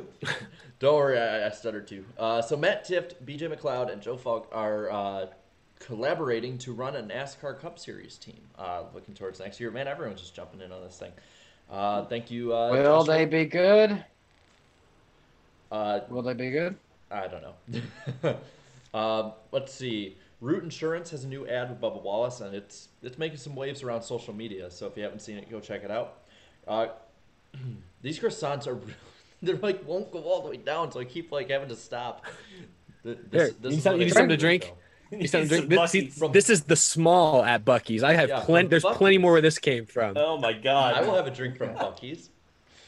They don't have Buc-ee's in Tennessee. They don't have it in Illinois either, but I say it right. Sorry, I had to. Okay, Go Fast Racing is going to scale back operations to a part-time team. Buckey. That's how you spell it. That spells Buckeyes. No, sorry. What did you say, Jarrett? We missed the lightning round. Go Fast is scaling back operations to a part-time team next year, which sucks, but I'm pretty sure Corey LaJoie is pretty happy to jump ship from that. JRM. And I think we know why they mutually parted ways a couple months back. I think we kind of know why now. JRM late model driver Josh. Yeah, just go back and watch last week's episode. You'll get that. Josh Berry is going to drive the number 8 Xfinity Series car in 2021 for, we have 12 races. By the way, with Kyle Larson coming back, his Twitter has also come back too. So I noticed that. I saw it on my timeline. I'm like, Kyle Larson. I'm like, that's a name I haven't seen on here for a long time. NASCAR premiered the 2005 Fall Texas race. Eric, that has no significance whatsoever to you, does it? That was the first race I ever went to in person, so it was fun to kind of reminisce. I don't remember a whole lot about what happened in the race, other than Matt Kenseth led like 100 laps to start the race and finished third, and Carl Edwards won. I remember Roush was extremely fast. Mark Martin was fast. Biffle was all the Roush cars, I think, led laps at some point or another. So it was cool to first race see Carl Edwards do a backflip. I don't actually remember seeing the backflip happen. I probably did, but it didn't stick with me as a 7-year-old, 8-year-old. But it was still cool that it happened, and I was there. So fun that NASCAR replayed that one. Keen Parts will now be pulling out of their sponsorship in 2021. No garage access, no racing, in their words. GMS announces that Sheldon Creed and Tyler Ankrum will be returning for another full-time season in trucks. Jimmy Johnson and Chip Ganassi Racing have found a sponsor for next year. It's Carvana, and I believe they announced he's also going to be driving the 48 next year as his number. So a little continuity there. And the 48 will run full-time is the plan. I don't know who else is going to be running the car, but it's supposed to run full-time. Kyle Larson is going to be shutting down his dirt team at the end of the season, which that coincides really nicely with what was announced today. Chase Elliott is actually going to be taking a break from social media, and I had to ask if he was there to begin with, because he doesn't really go on it, but I guess he does what a lot of us do in his browses. Yeah, I think he sees a ton of stuff. The majority of what you see posted is from a PR person. That'll probably continue, but he's just not going to be on it as much, I think. Just letting people know, second half of the show, which we're in, but after the lightning round and maybe one or two other stories right before picks, we're going to have the Jimmy Johnson interview. I see a lot of people asking. So Jimmy will be on. Pre-recorded, but he'll be on. GN, Casey Mears says, for $2, Casey Mears had a very fast car in the 05 Texas race. You are right. Let's see what else we got here. This one, I had to actually go back and rewind really quick when I heard about it, because I wasn't paying attention to the rain delay at all. And then all of a sudden I saw Twitter blowing up. Dale Jr. gave online creators a shout out live, but he gave one in particular, Slap Shoes, a shout out by name. And it was funny. I DM Slap man, that's so cool. Like, you got a shout out from Dale Jr. I am like both happy for you and incredibly jealous. And he was like, yeah, it wasn't really on my itinerary for the day. I feel like that's one of those things that someone might have come back and said, hey, you shouldn't have mentioned it by name, but Dale Jr. probably like, I don't care. It's Dale Jr., why would he? I want to give some shout-outs, though, right here. Granted, they're a bit of pay grade above me. But Xfinity underdogs who had good runs this past weekend. Brandon Brown got a top 5, finishing 5th. Ryan Vargas finished 8th in the TikTok car. Josh Williams finished 9th. Tommy Joe Martins finally had some good luck on his side this year and finished 10th. And then Bailey Curry finished 12th. So good job to those guys. Like, I saw, because I wasn't able to watch it, but I saw Twitter afterwards and seeing how they all did. And that's awesome, especially for Ryan. Like, we all know Ryan. He's an awesome dude. So he's worked his ass off for this deal with TikTok and worked his ass off just for this ride and for the opportunity he has right now. So to see it pay off is just awesome. Like, we've been able to see some of the stuff behind the scenes, at least not all of it obviously, but just hear some hearsay from him, and it's awesome just to see somebody that we're really good friends with do this well in the sport. Let's see a little more here. Speaking of Slap, I did want to point out he finished his Mark Martin series, really awesome series, especially the end of the 09 episode. Let's see, we got the Texas Victory Lane. It was announced would be renamed into the Jimmy Johnson's Winner's Circle. Too bad he could not have went into it today. That was a bummer. But I want to give a shout out to Lefty for designing that scheme. That's pretty badass. And then Bubba Wallace ranks as NASCAR's most well-known driver, and a polling suggests that the partnership with MJ has a lot to do with it and is putting NASCAR out to a broader audience right now. That one's that surprised me. He's living in people's heads, whether it's a good thing or a bad thing. Well, I said on my show several weeks ago at this point that Bubba Wallace is the closest thing NASCAR currently has to a household name. Not necessarily because he's winning races out there, but he is a household name. People made fun of me for that. No, guys, people, for better or worse, they know Bubba Wallace's name. You can't say anything positive about Bubba Wallace without getting people. I mean, it's amazing. Like, and I say every time I describe Bubba Wallace is I call him NASCAR star Bubba Wallace. And star does not mean you're performing well. It means that people know you. Oh yeah, Danica Patrick was a NASCAR star. So. 100%. Yeah, absolutely. Let's see. We got 3 more things here to finish off the lightning round, and then we can get into a few more things. But Planters is sponsoring Alex Bowman at Martinsville, and it's a good thing I wasn't on the infield because I would have to stay away from the 88 car. Allergies, wonderful things. Kyle Larson. Let's all go nuts. I'm gonna die. Carl Singleton, $2 super chat says, my dream podcast guest, Darrell Waltrip. I'll take note of that for next year. Gian has a question for you, David. I'll read it right after we finish this because we just got 2 more things. Kyle Larson is making his World of Outlaws late model debut at Charlotte next Wednesday and Thursday. So that's a pretty cool deal. And then the last one, and I found this to be actually really, really classy of these sponsors. Clint Boyer has announced that he is going to have all of his previous 43 primary sponsors on his deck lid at Martinsville this Sunday. So, like, any of the ones he had all the way up are going to be there. 5 Hour Energy, Jack Daniels, Cheerios, all getting that free marketing. Holiday Inn. I mean, like, all of them. So BB&T, does BB? Yeah, BB&T still around? Didn't they get merch in? Oh someone?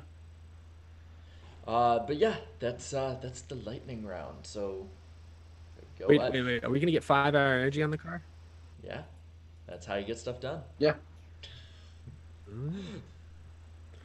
I'm sorry. Furniture Row Racing rolling in their grave right now. I just thought about something. I just thought of that. Someone did a fake ad where it's Clint Boyer running through the garage straight to Jeff Gordon's hauler at Phoenix, and then it pans to Clint Boyer. 5 Hour Energy. I got to get stuff done. I know exactly who did that. That was back in the day. I think that was a guy named Orion who did that. I laughed my ass off the first time I saw that. But thank you guys for the lightning round. Really quick, there's 2 here that I can read. $5 from the Beeve24 says, y'all think Bowman would have won if it weren't for the pit road mishap with the 47? Greg Ives didn't tell him the 47 would wait for him to leave. I'll be the first to answer that. No, he would not have. He still came back to finish 3rd in that stage. Like, that did nothing to him, really. It was just, I mean, that was in stage 2, and they just didn't have it in the last stage. So, no, he would not have. GN leaves this a question for David. How do you think Jimmy will do next year in IndyCar? I'd say 1 podium finish. Also, who do you think is going to run the ovals in the 48? Okay, so Jimmy in IndyCar is an interesting quandary because in some respects, I think a lot of outsiders are probably going to look at him, and even some people inside are going to go, okay, he's a NASCAR guy. He's probably not going to do very well. But to me, the guy is a champion for a reason. He's coming in extremely motivated. He's coming into a situation where he's got Dario Franchitti, Scott Dixon, Mike Hull, Chip Ganassi, a huge team, a very experienced race-winning, championship-winning, Indy 500-winning drivers, team owners, and crew chiefs, and all that stuff, all working together with him. I think if he gets the testing that he needs, I think he's going to be on pace. I think 1 podium is a very reasonable expectation. But I think he's going to impress some people. As for the oval driver, I think it's pretty common knowledge at this point that it's going to be Tony Kanaan finishing out his kind of final year this time with Chip Ganassi Racing, which will be a super competitive ride, I think, if we look at Dixon's pace, especially in the Indy 500 at Texas this year.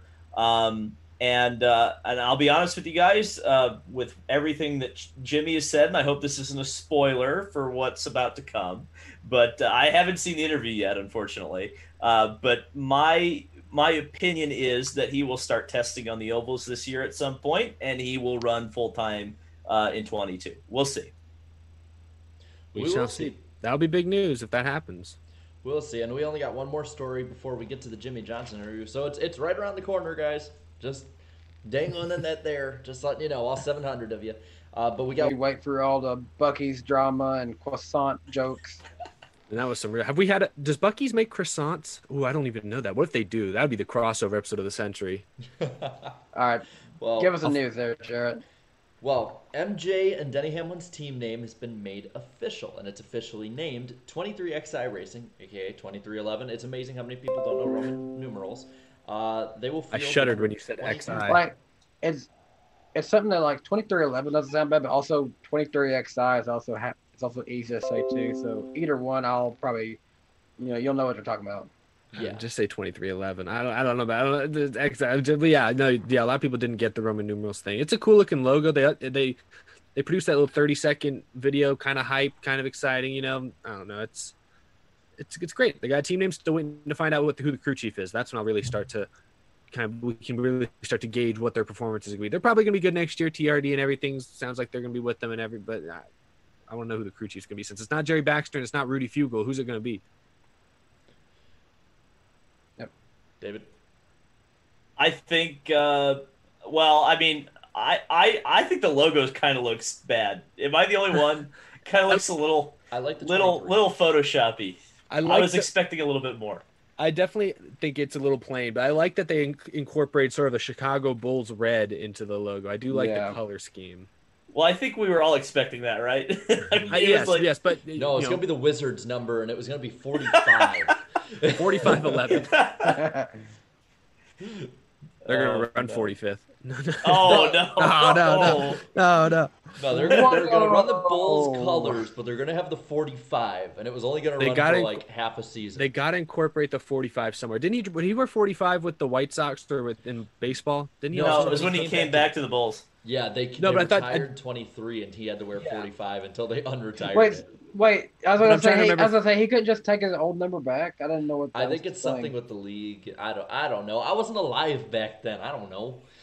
Well, I knew he did that. I was asking if he also, when he played baseball, his not so glamorous baseball career, he also wore 45. Right, yeah, I think he had 23. And the thing is, like, he wasn't a good baseball player, but he would get hits because catchers would be like. The story was catchers would be so, I guess, mesmerized or in awe of Michael Jordan being there, they'd let him know the pitches, and he still sucked in baseball. He did wear 45 in baseball. So we got to get the 45 involved on the car somehow. Maybe they'll start an Xfinity team one day, and it'll be number 45. That's going to be Denny's number when he ultimately leaves Joe Gibbs Racing. Probably, yeah, I think so. When was the last time anybody even ran 45? Yeah, well, I guess it would have been Kyle Petty. Yeah, 2000. That's my guess. I have no idea. Or Chad McCumbee. Anyone remember him? Ooh, there's a reference. He played Dale Jr.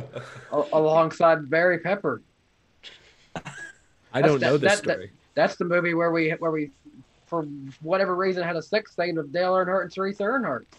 What is the? I don't know what we're talking about. This is a reference that's gone over my head. You need to watch the Dale Earnhardt story sometime. Oh gosh. But I guess. Oh, okay. I have not seen that. I guess I'm looking. It's on YouTube for free. You can watch it. Mm-hmm. Well, I'm looking here, and I only got one open space outside of picks left. And I don't think we're gonna do picks until last. I think we got an interview left. What do you think? Should we head on over? Give the people what they want. Not. So let everyone know, when did you guys record this? We recorded this about an hour before the original start time of the race. So you can actually hear during the interview, you can hear the trucks in the background going by towards the end of the truck race, because it was filmed with about 15 to 20 to go with the truck race. Which also means that Eric was not there with us. But I'm excited to see it along with all 700 people watching at home. Well, I'm gonna meet you guys, and I guess we can just get right into it. So y'all are muted, so say all you want to mess with me or not. But yeah, let's get it right on into it. This is our Steph St. Croissant. This is our interview with Jimmie Johnson.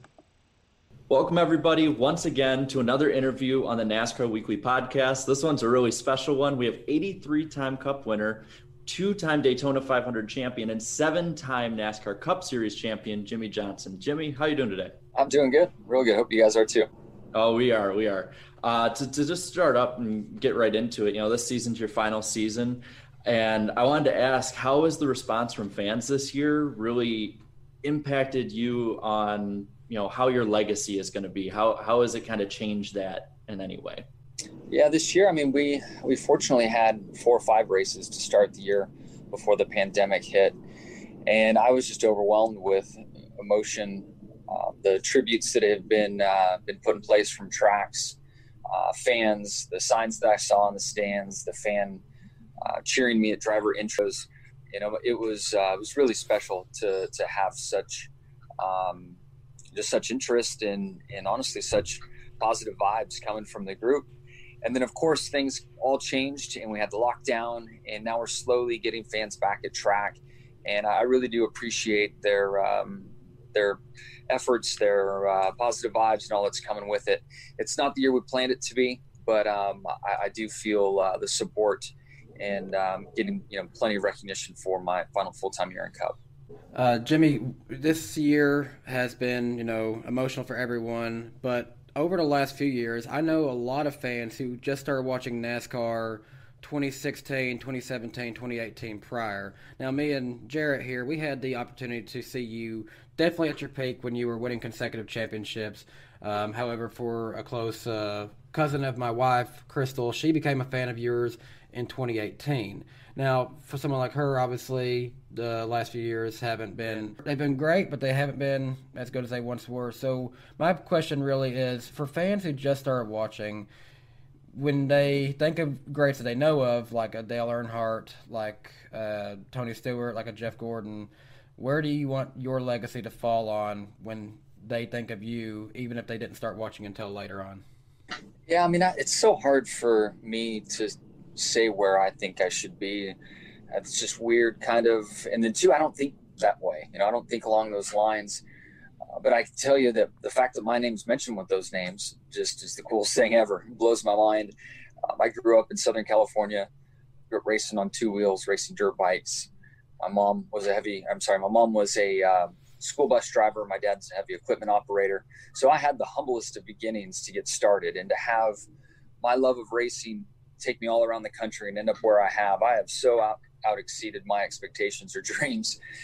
It's just been the coolest, wildest ride.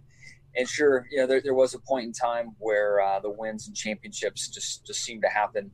I still wish that was the case today, and I'm certainly putting in the effort, and so is my team to do so. Just the timing of all those pieces aren't there. And it's been a rough couple of years, and I hate that my final year has been this way. Not only the pandemic, but the performance hasn't been where we want it to be.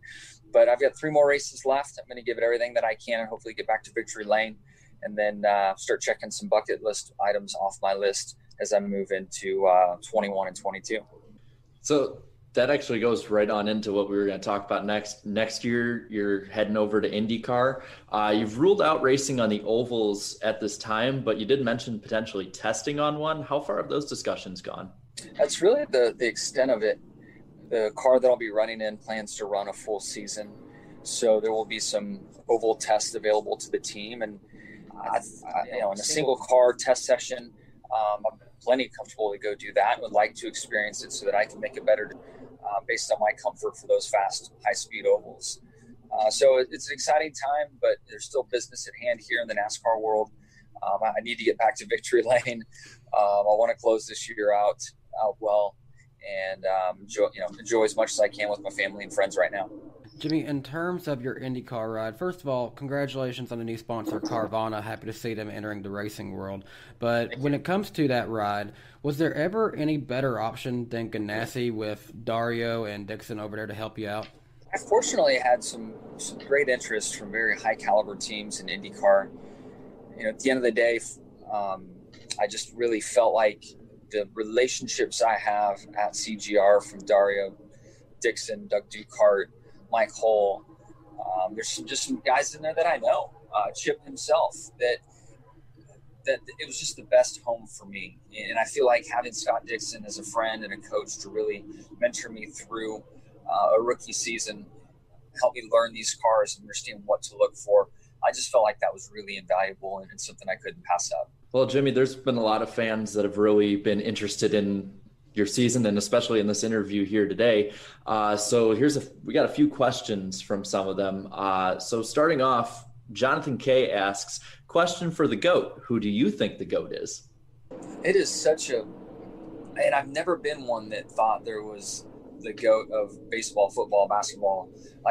There's always somebody else coming along. So I've never been a fan watching, using that lightly or trying to pick someone because everything's progressing. So that's just me.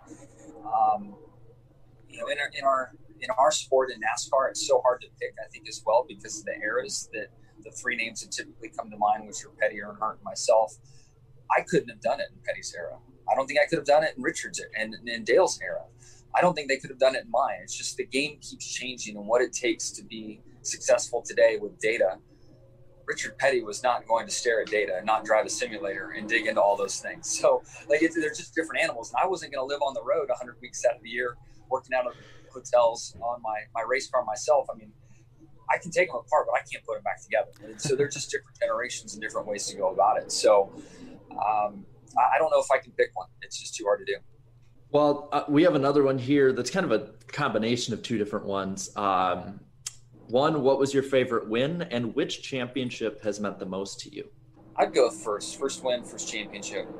First win, I honestly felt like if I didn't win in 2002, I wouldn't have a job. And my dream was to win a cup race. So I checked 2 boxes quick then. And then my first championship, we came close in 2004 and 2005, and things just kind of fell apart late in the year. And I wasn't sure we would have another look at a championship. They don't come every day, and I had no idea what was in store for me in the future, clearly. So the first win, first championship, those moments were the biggest for me. And then our last question is from a friend of ours, a fellow YouTuber, and a huge fan of yours, Michael Marutz. Guys at the NASCAR Weekly podcast were nice enough to allow me to ask Jimmy one question. So, Jimmy, how do you feel your time in NASCAR has affected you, the person? As a person, man, it has taught me so many lessons and has helped me dig deep. I've grown in so many ways, personally and professionally. It's provided so much for me, for my family. I've spent, when I look at my Xfinity days, 21 seasons in the NASCAR world. So, that's almost half of my life. And I think of the fact I met my wife during this period of time, my closest friends that I have now, my children, all that has been during this NASCAR era.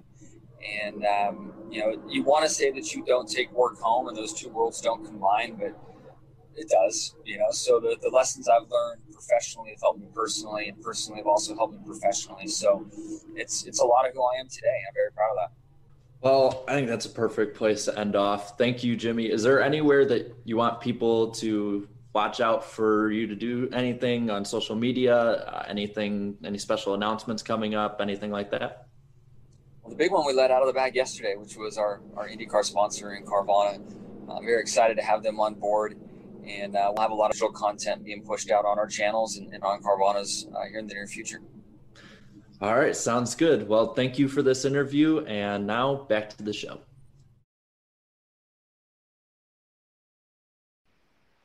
We're back. All right.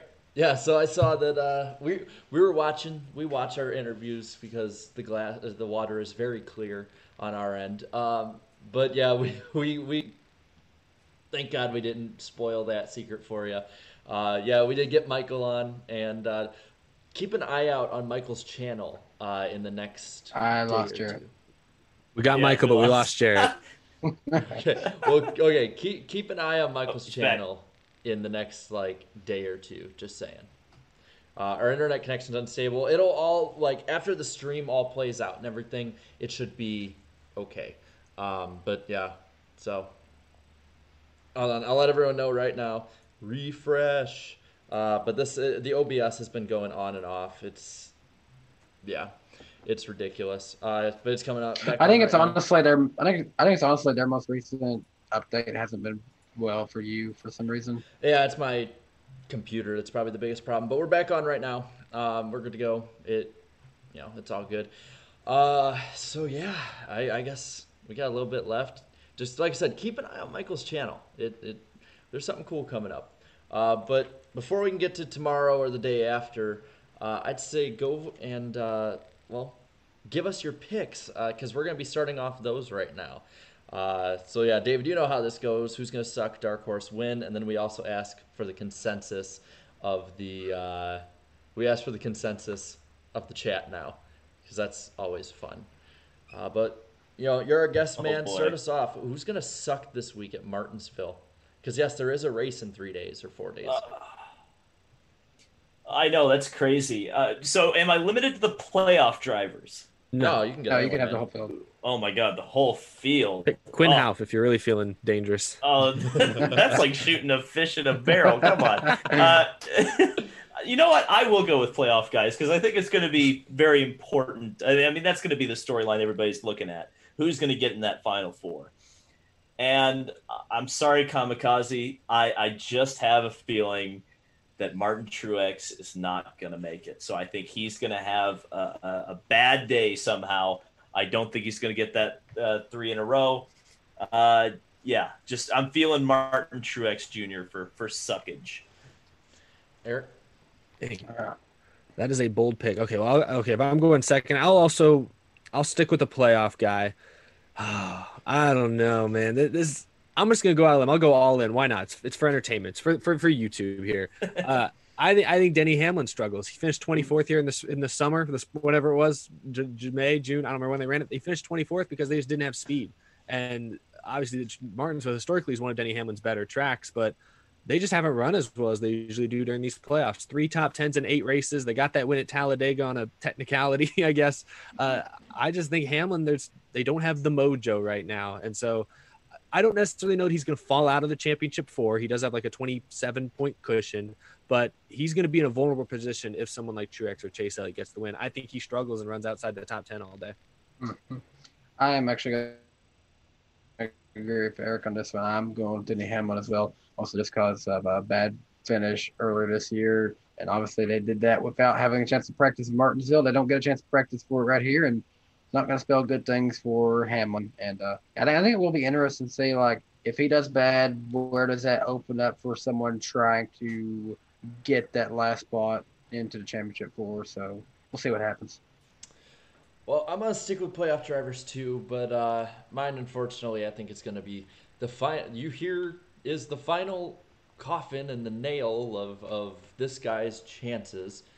There you go for another Jimmy reference for you. Final coffin in the nail. But I'm going to go, unfortunately, because I really like this guy, I'm going Kurt Busch.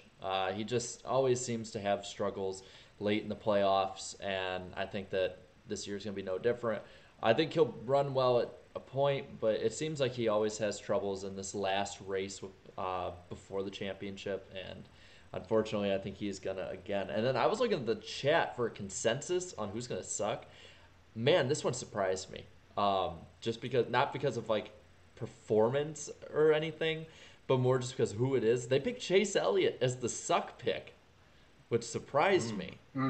But the chat has spoken. Your consensus pick for who's going to suck is Chase Elliott. But they're going for a jinx. But that's what's going on here. Eric, to be fair, we picked Denny Hamlin, and we know how his track record is here. True. All right, so David, go on first. Dark horse or underdog pick? And while David's giving this pick, leave yours in the comments. Ooh, a dark horse at Martinsville. You know what? Jeff Gordon got what? Didn't he get his final career win at Martinsville? I'm sorry, I thought you were just about to say Jeff Gordon. No, that would be quite a pick, and I'm not really ready to go that dang. But didn't Jeff Gordon, remind me if I'm wrong, I could be wrong. He did. He got his last win at Martinsville? Mm-hmm. I think you got to go with Jimmy Johnson. That's the dark horse. Dang, you stole mine. Yeah, there was not a lot of fanfare behind it. I mean, we just had him on this show. He's coming off another rough day at Texas, not by his own doing. But I think rules package he's more familiar with. Racetrack he's run very well at in his career. It's a driver's track. Yep, I think this is his last shot. I don't think he wins Phoenix. I don't think there's a chance in hell he wins at Phoenix during the championship. But Martinsville, I think he's got a real shot. I'm not picking him to win, but I think he runs top 5 and is there to make some noise if something crazy happens. I'll go Jimmy. I'm going to go with Chase Elliott on this one. I think this is his last chance to try to make a swing for it and earn his way into the championship 4. I don't think he can make it on points, but I could see him being a dark horse to get the upset and finally get a win at Martinsville in the Cup Series. He's come close in the past, and this could be his best chance. I'm going to stick with the trend right now and go Hendrick Motorsports drivers, but I'm not going to go with the playoff driver, or at least someone that's not currently in. I'm going with William Byron. William Byron has run pretty fast here before, just can't put it together. I think that he has the structure around him to give Chad Knaus one final win at Martinsville before he's done. And in case anyone forgot, I didn't. The last time that we raced on November 4th was Jeff Gordon's last win. And or November 1st, I should say, was Jeff Gordon's last win. And I think the 24 will win again. So, what a pull. I'm going to go ahead and say this. I'm surprised with who I'm seeing as a big favorite as the underdog, and that's Bubba Wallace. Yeah, I saw in there. I mean, some people left a lot of Jimmys, but Bubba was the big pick in the chat. So we're all picking Chevy drivers. He did run good there in the spring, didn't he? Mm-hmm. He was like top 10.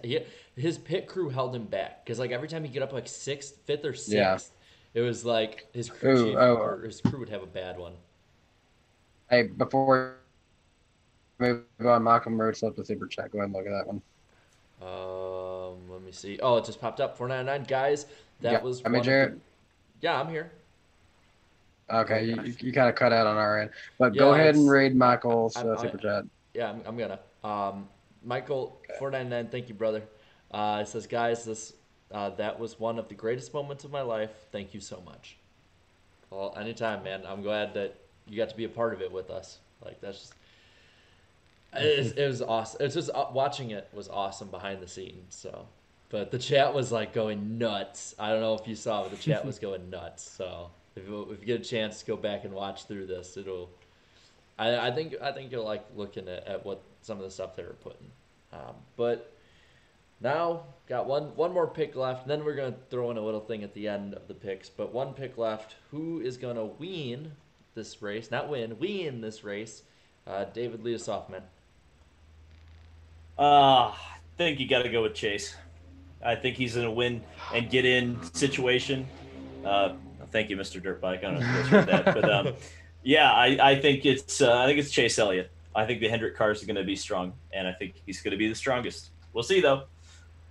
We definitely heard of Dirtbike too. Okay. Yeah, it was on the stream. I'll go with another guy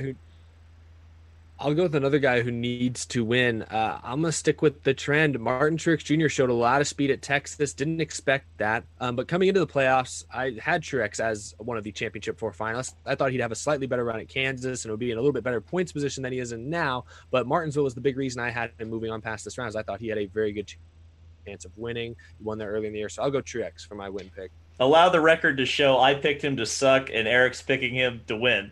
So one of us is gonna. It all checks out. One of us is in trouble. Well, he's not alone because I'm also picking Martin Truex Jr. to win. Back up at Martinsville. Ooh. Podcast crew sticking together. Yeah, I'm gonna. I feel like Jimmy in IndyCar next year. I'm gonna completely secede from all of this and go with somebody that I know I'm not gonna have a very popular reception to in the chat with it, but. Does anyone else remember that November 1st race at Martinsville in 2015? What major moment happened? How could we forget? What major moment happened, Eric?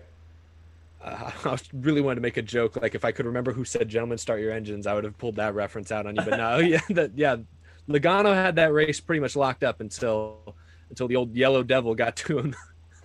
Yes, I have other nicknames. I want to ask you guys, especially picking Truex, who won the damn war? Oh, that is a good reference. Good job. That's a more recent reference. You should have gone with that one. Well, it was Joey Logano. And I think the Joey chat's gonna love Logano is going to win this race, spoil a bunch of playoff drivers' hopes and dreams, probably Martin Truex Jr. because the universe has to curse Truex fans with that.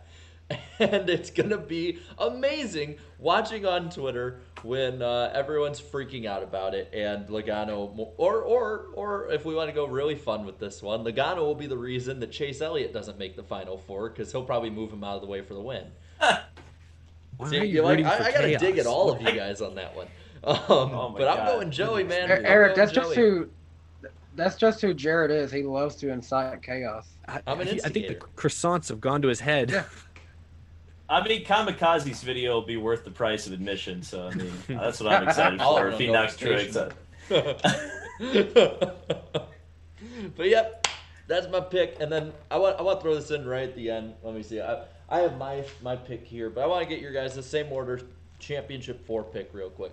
I'm not going to ask the chat because I don't feel like putting that together. I realized something we forgot the lightning round, so I want to go ahead and put this out there now.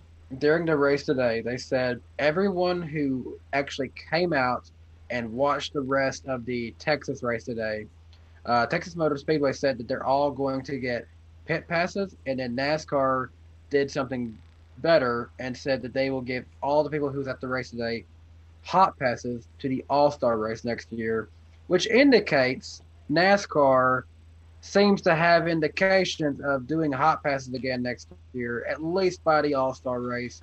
Could mean it could mean it doesn't start until the summer of next year. Might happen sooner. We'll see what they do. But that's right now. That seems to be their plan, at least. Well, I can tell you this, Danny B. I was just at a race in Florida. Florida is pretty damn open right now, and I imagine, assuming that the trend continues, that we're going to be in for a pretty normal-looking Daytona 500. Well, I also want to tell all the, there's maybe like 500 people at the race, say, all of you who may have hot passes for Texas next year, go watch my video from 2019. I did a whole video of what the hot pass experience is like at Texas Motor Speedway. So it might give you some ideas of what you can expect. Look at that plug. Yeah, that was smooth. Thank you, Eddie Gossage, for that plug. That was, or I guess NASCAR did, whoever it was. You're taking. Thank you, Mr. NASCAR. You're taking away from my art of great segues into something, but good job with that one. But really quick, final 4 picks. Who do we got? Well, I'm just gonna put 22 across the board for all of us. I do copy these down so I can go back to reference in case I want to talk crap like I did. I don't think the 22 will make it. I think they're gonna have 4 different winners. Well, I mean, we could have a situation where they're adding like extra drivers in, like Richmond that one year. Yeah, you never know. It's the 18 and the championship 4 because he won today. Okay, but real quick, so you guys have 2 spots left. So I'm picking the 22, the 4, the 11, and the 2. I think it's going to stay the same. So David, you have the 22, obviously, and the 9, and then the Danny and Eric, you guys have the 19. So who is the other championship 4 drivers? David, start off, and then we'll go the same order as picks. Harvick and Hamlin. Pretty easy. I'll go Harvick, but I'll stick with my picks earlier. I think Hamlin maybe does collapse if Truex gets the win. I think it's Harvick and Keselowski join Truex and Hamlin, or Truex and let me start with Logano, Truex, Harvick, and Keselowski. Logano, Truex, Harvick, Keselowski. Typical Denny Hamlin luck. So we all have the 22 and the 4 for sure. Yeah. Okay. That went smoother than I thought it would. So that's it. That's all we got. I guess we can talk about the next 2 weeks. That's all we got left, unless there's a rain delay that postpones the finale a week. Don't you put that evil on us, Ricky Bobby. Actually, I'm just curious. I'm going to go ahead and look. Let's go ahead and just look up the forecast for Martinsville, Virginia for the time being. Just for pure research here. Saturday night told me that Texas was going to be 70 and sunny, so I don't know what happened. Be happy they ain't racing there right now. There's currently a tropical storm warning issued for Martinsville, Virginia. So oh, no. NASCAR is coming to town. Actually, Saturday and Sunday look good. Only a 10% chance of rain on those days. It's going to be cold, but only a 10% chance. It's too high. Killed. But that's just a 10% chance of rain. I said nothing about mist that the radar can't catch. More like a 10% chance of racing, honestly. Well, real quick, thank you. 45M Mini Stock New Zealand, I think it's in New Zealand dollars, $5. His pick is 22-11-9. Ooh, very, very out there. Well, I bet he's a Scott McLaughlin fan. Maybe. But I'm looking. I looked before the podcast, and everyone was like, "Come on, for winner pick for this week, you have to pick the Mist." It was out front more than anyone. But yeah, that's about it. I think. I mean, we got some stuff for next week. Well, we know where we're going to be next week, hopefully, unless we have to change the day. But where are we going to be next week? Oh well, I'll say that in a second. David, where can people find you, man? Where can they find you on social media? You can find me. Oh, you can find me everywhere. You search David Land, Land, like the ground. It's pretty simple. I think it's 9 letters, if I can remember my own name. Big purple logo. If you want hot takes on racing, I'm kind of the place to be. We wrestle some jimmies. It's always a good time. Yeah. Are you on Reddit?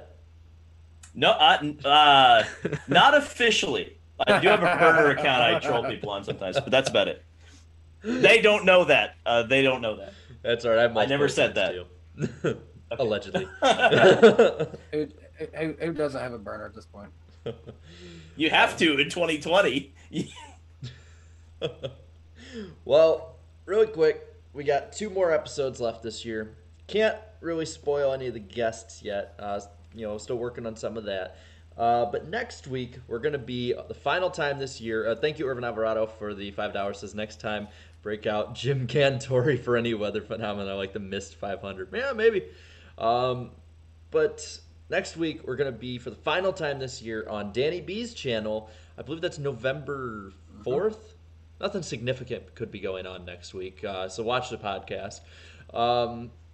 So, yeah, we'll be on Danny's channel. And then November 11th, after the finale at Phoenix, let's hope it happens, because you never know, it could Mist in Phoenix. Look at 2015. We'll be on Eric's channel for the finale. Can't really spoil yet who any of the guests would or wouldn't be. We'll let you guys know. Partially because we literally do not know. Yeah. We have some big plans, but I mean, we might send out some invitations. We don't know who will come. Yeah. Well, I'm actually telling the truth. We have some plans, but we don't actually know who it is because there's just no way to know who we might get for that last show. But we got big plans for the finale. Yeah. Wink, wink. But yeah, that's about it. Thank you everybody for watching. We almost got to 750 tonight. That was pretty damn cool. But for the 532 of you watching, I guess you get a special treat. I got the Dale call, new and improved, glued back together. Except the flames just popped out. Works either way. Cover your ears. Goodness. What kind of glue? Gorilla. All right. I'm just gonna say it awkwardly like and Gorilla. I wonder. Gorilla. Really quick. How about this? Can you do both at the same time? Well, oh my goodness. You're gonna get. Oh, you're gonna Stick get the croissant in the Dale call. I'm muting all of you. What? That's a horrible visual. Oh no. Let's get out of here. Let's get out of here now.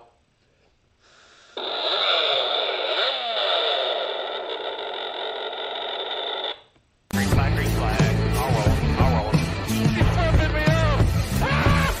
Hell yeah, boys. How about that? Big touch. Watching in the wall. He drew it off the track. Baby, that's how you do it. Get that second back, son. Yeah, baby, yeah.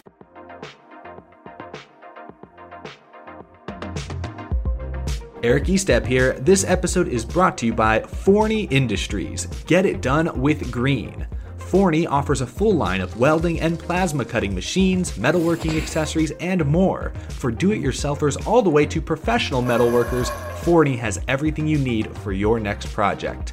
Shop Forney's top-of-the-line products at forneyInd.com. That's Forney, Forney, Ind.com, or at an authorized Forney dealer near you.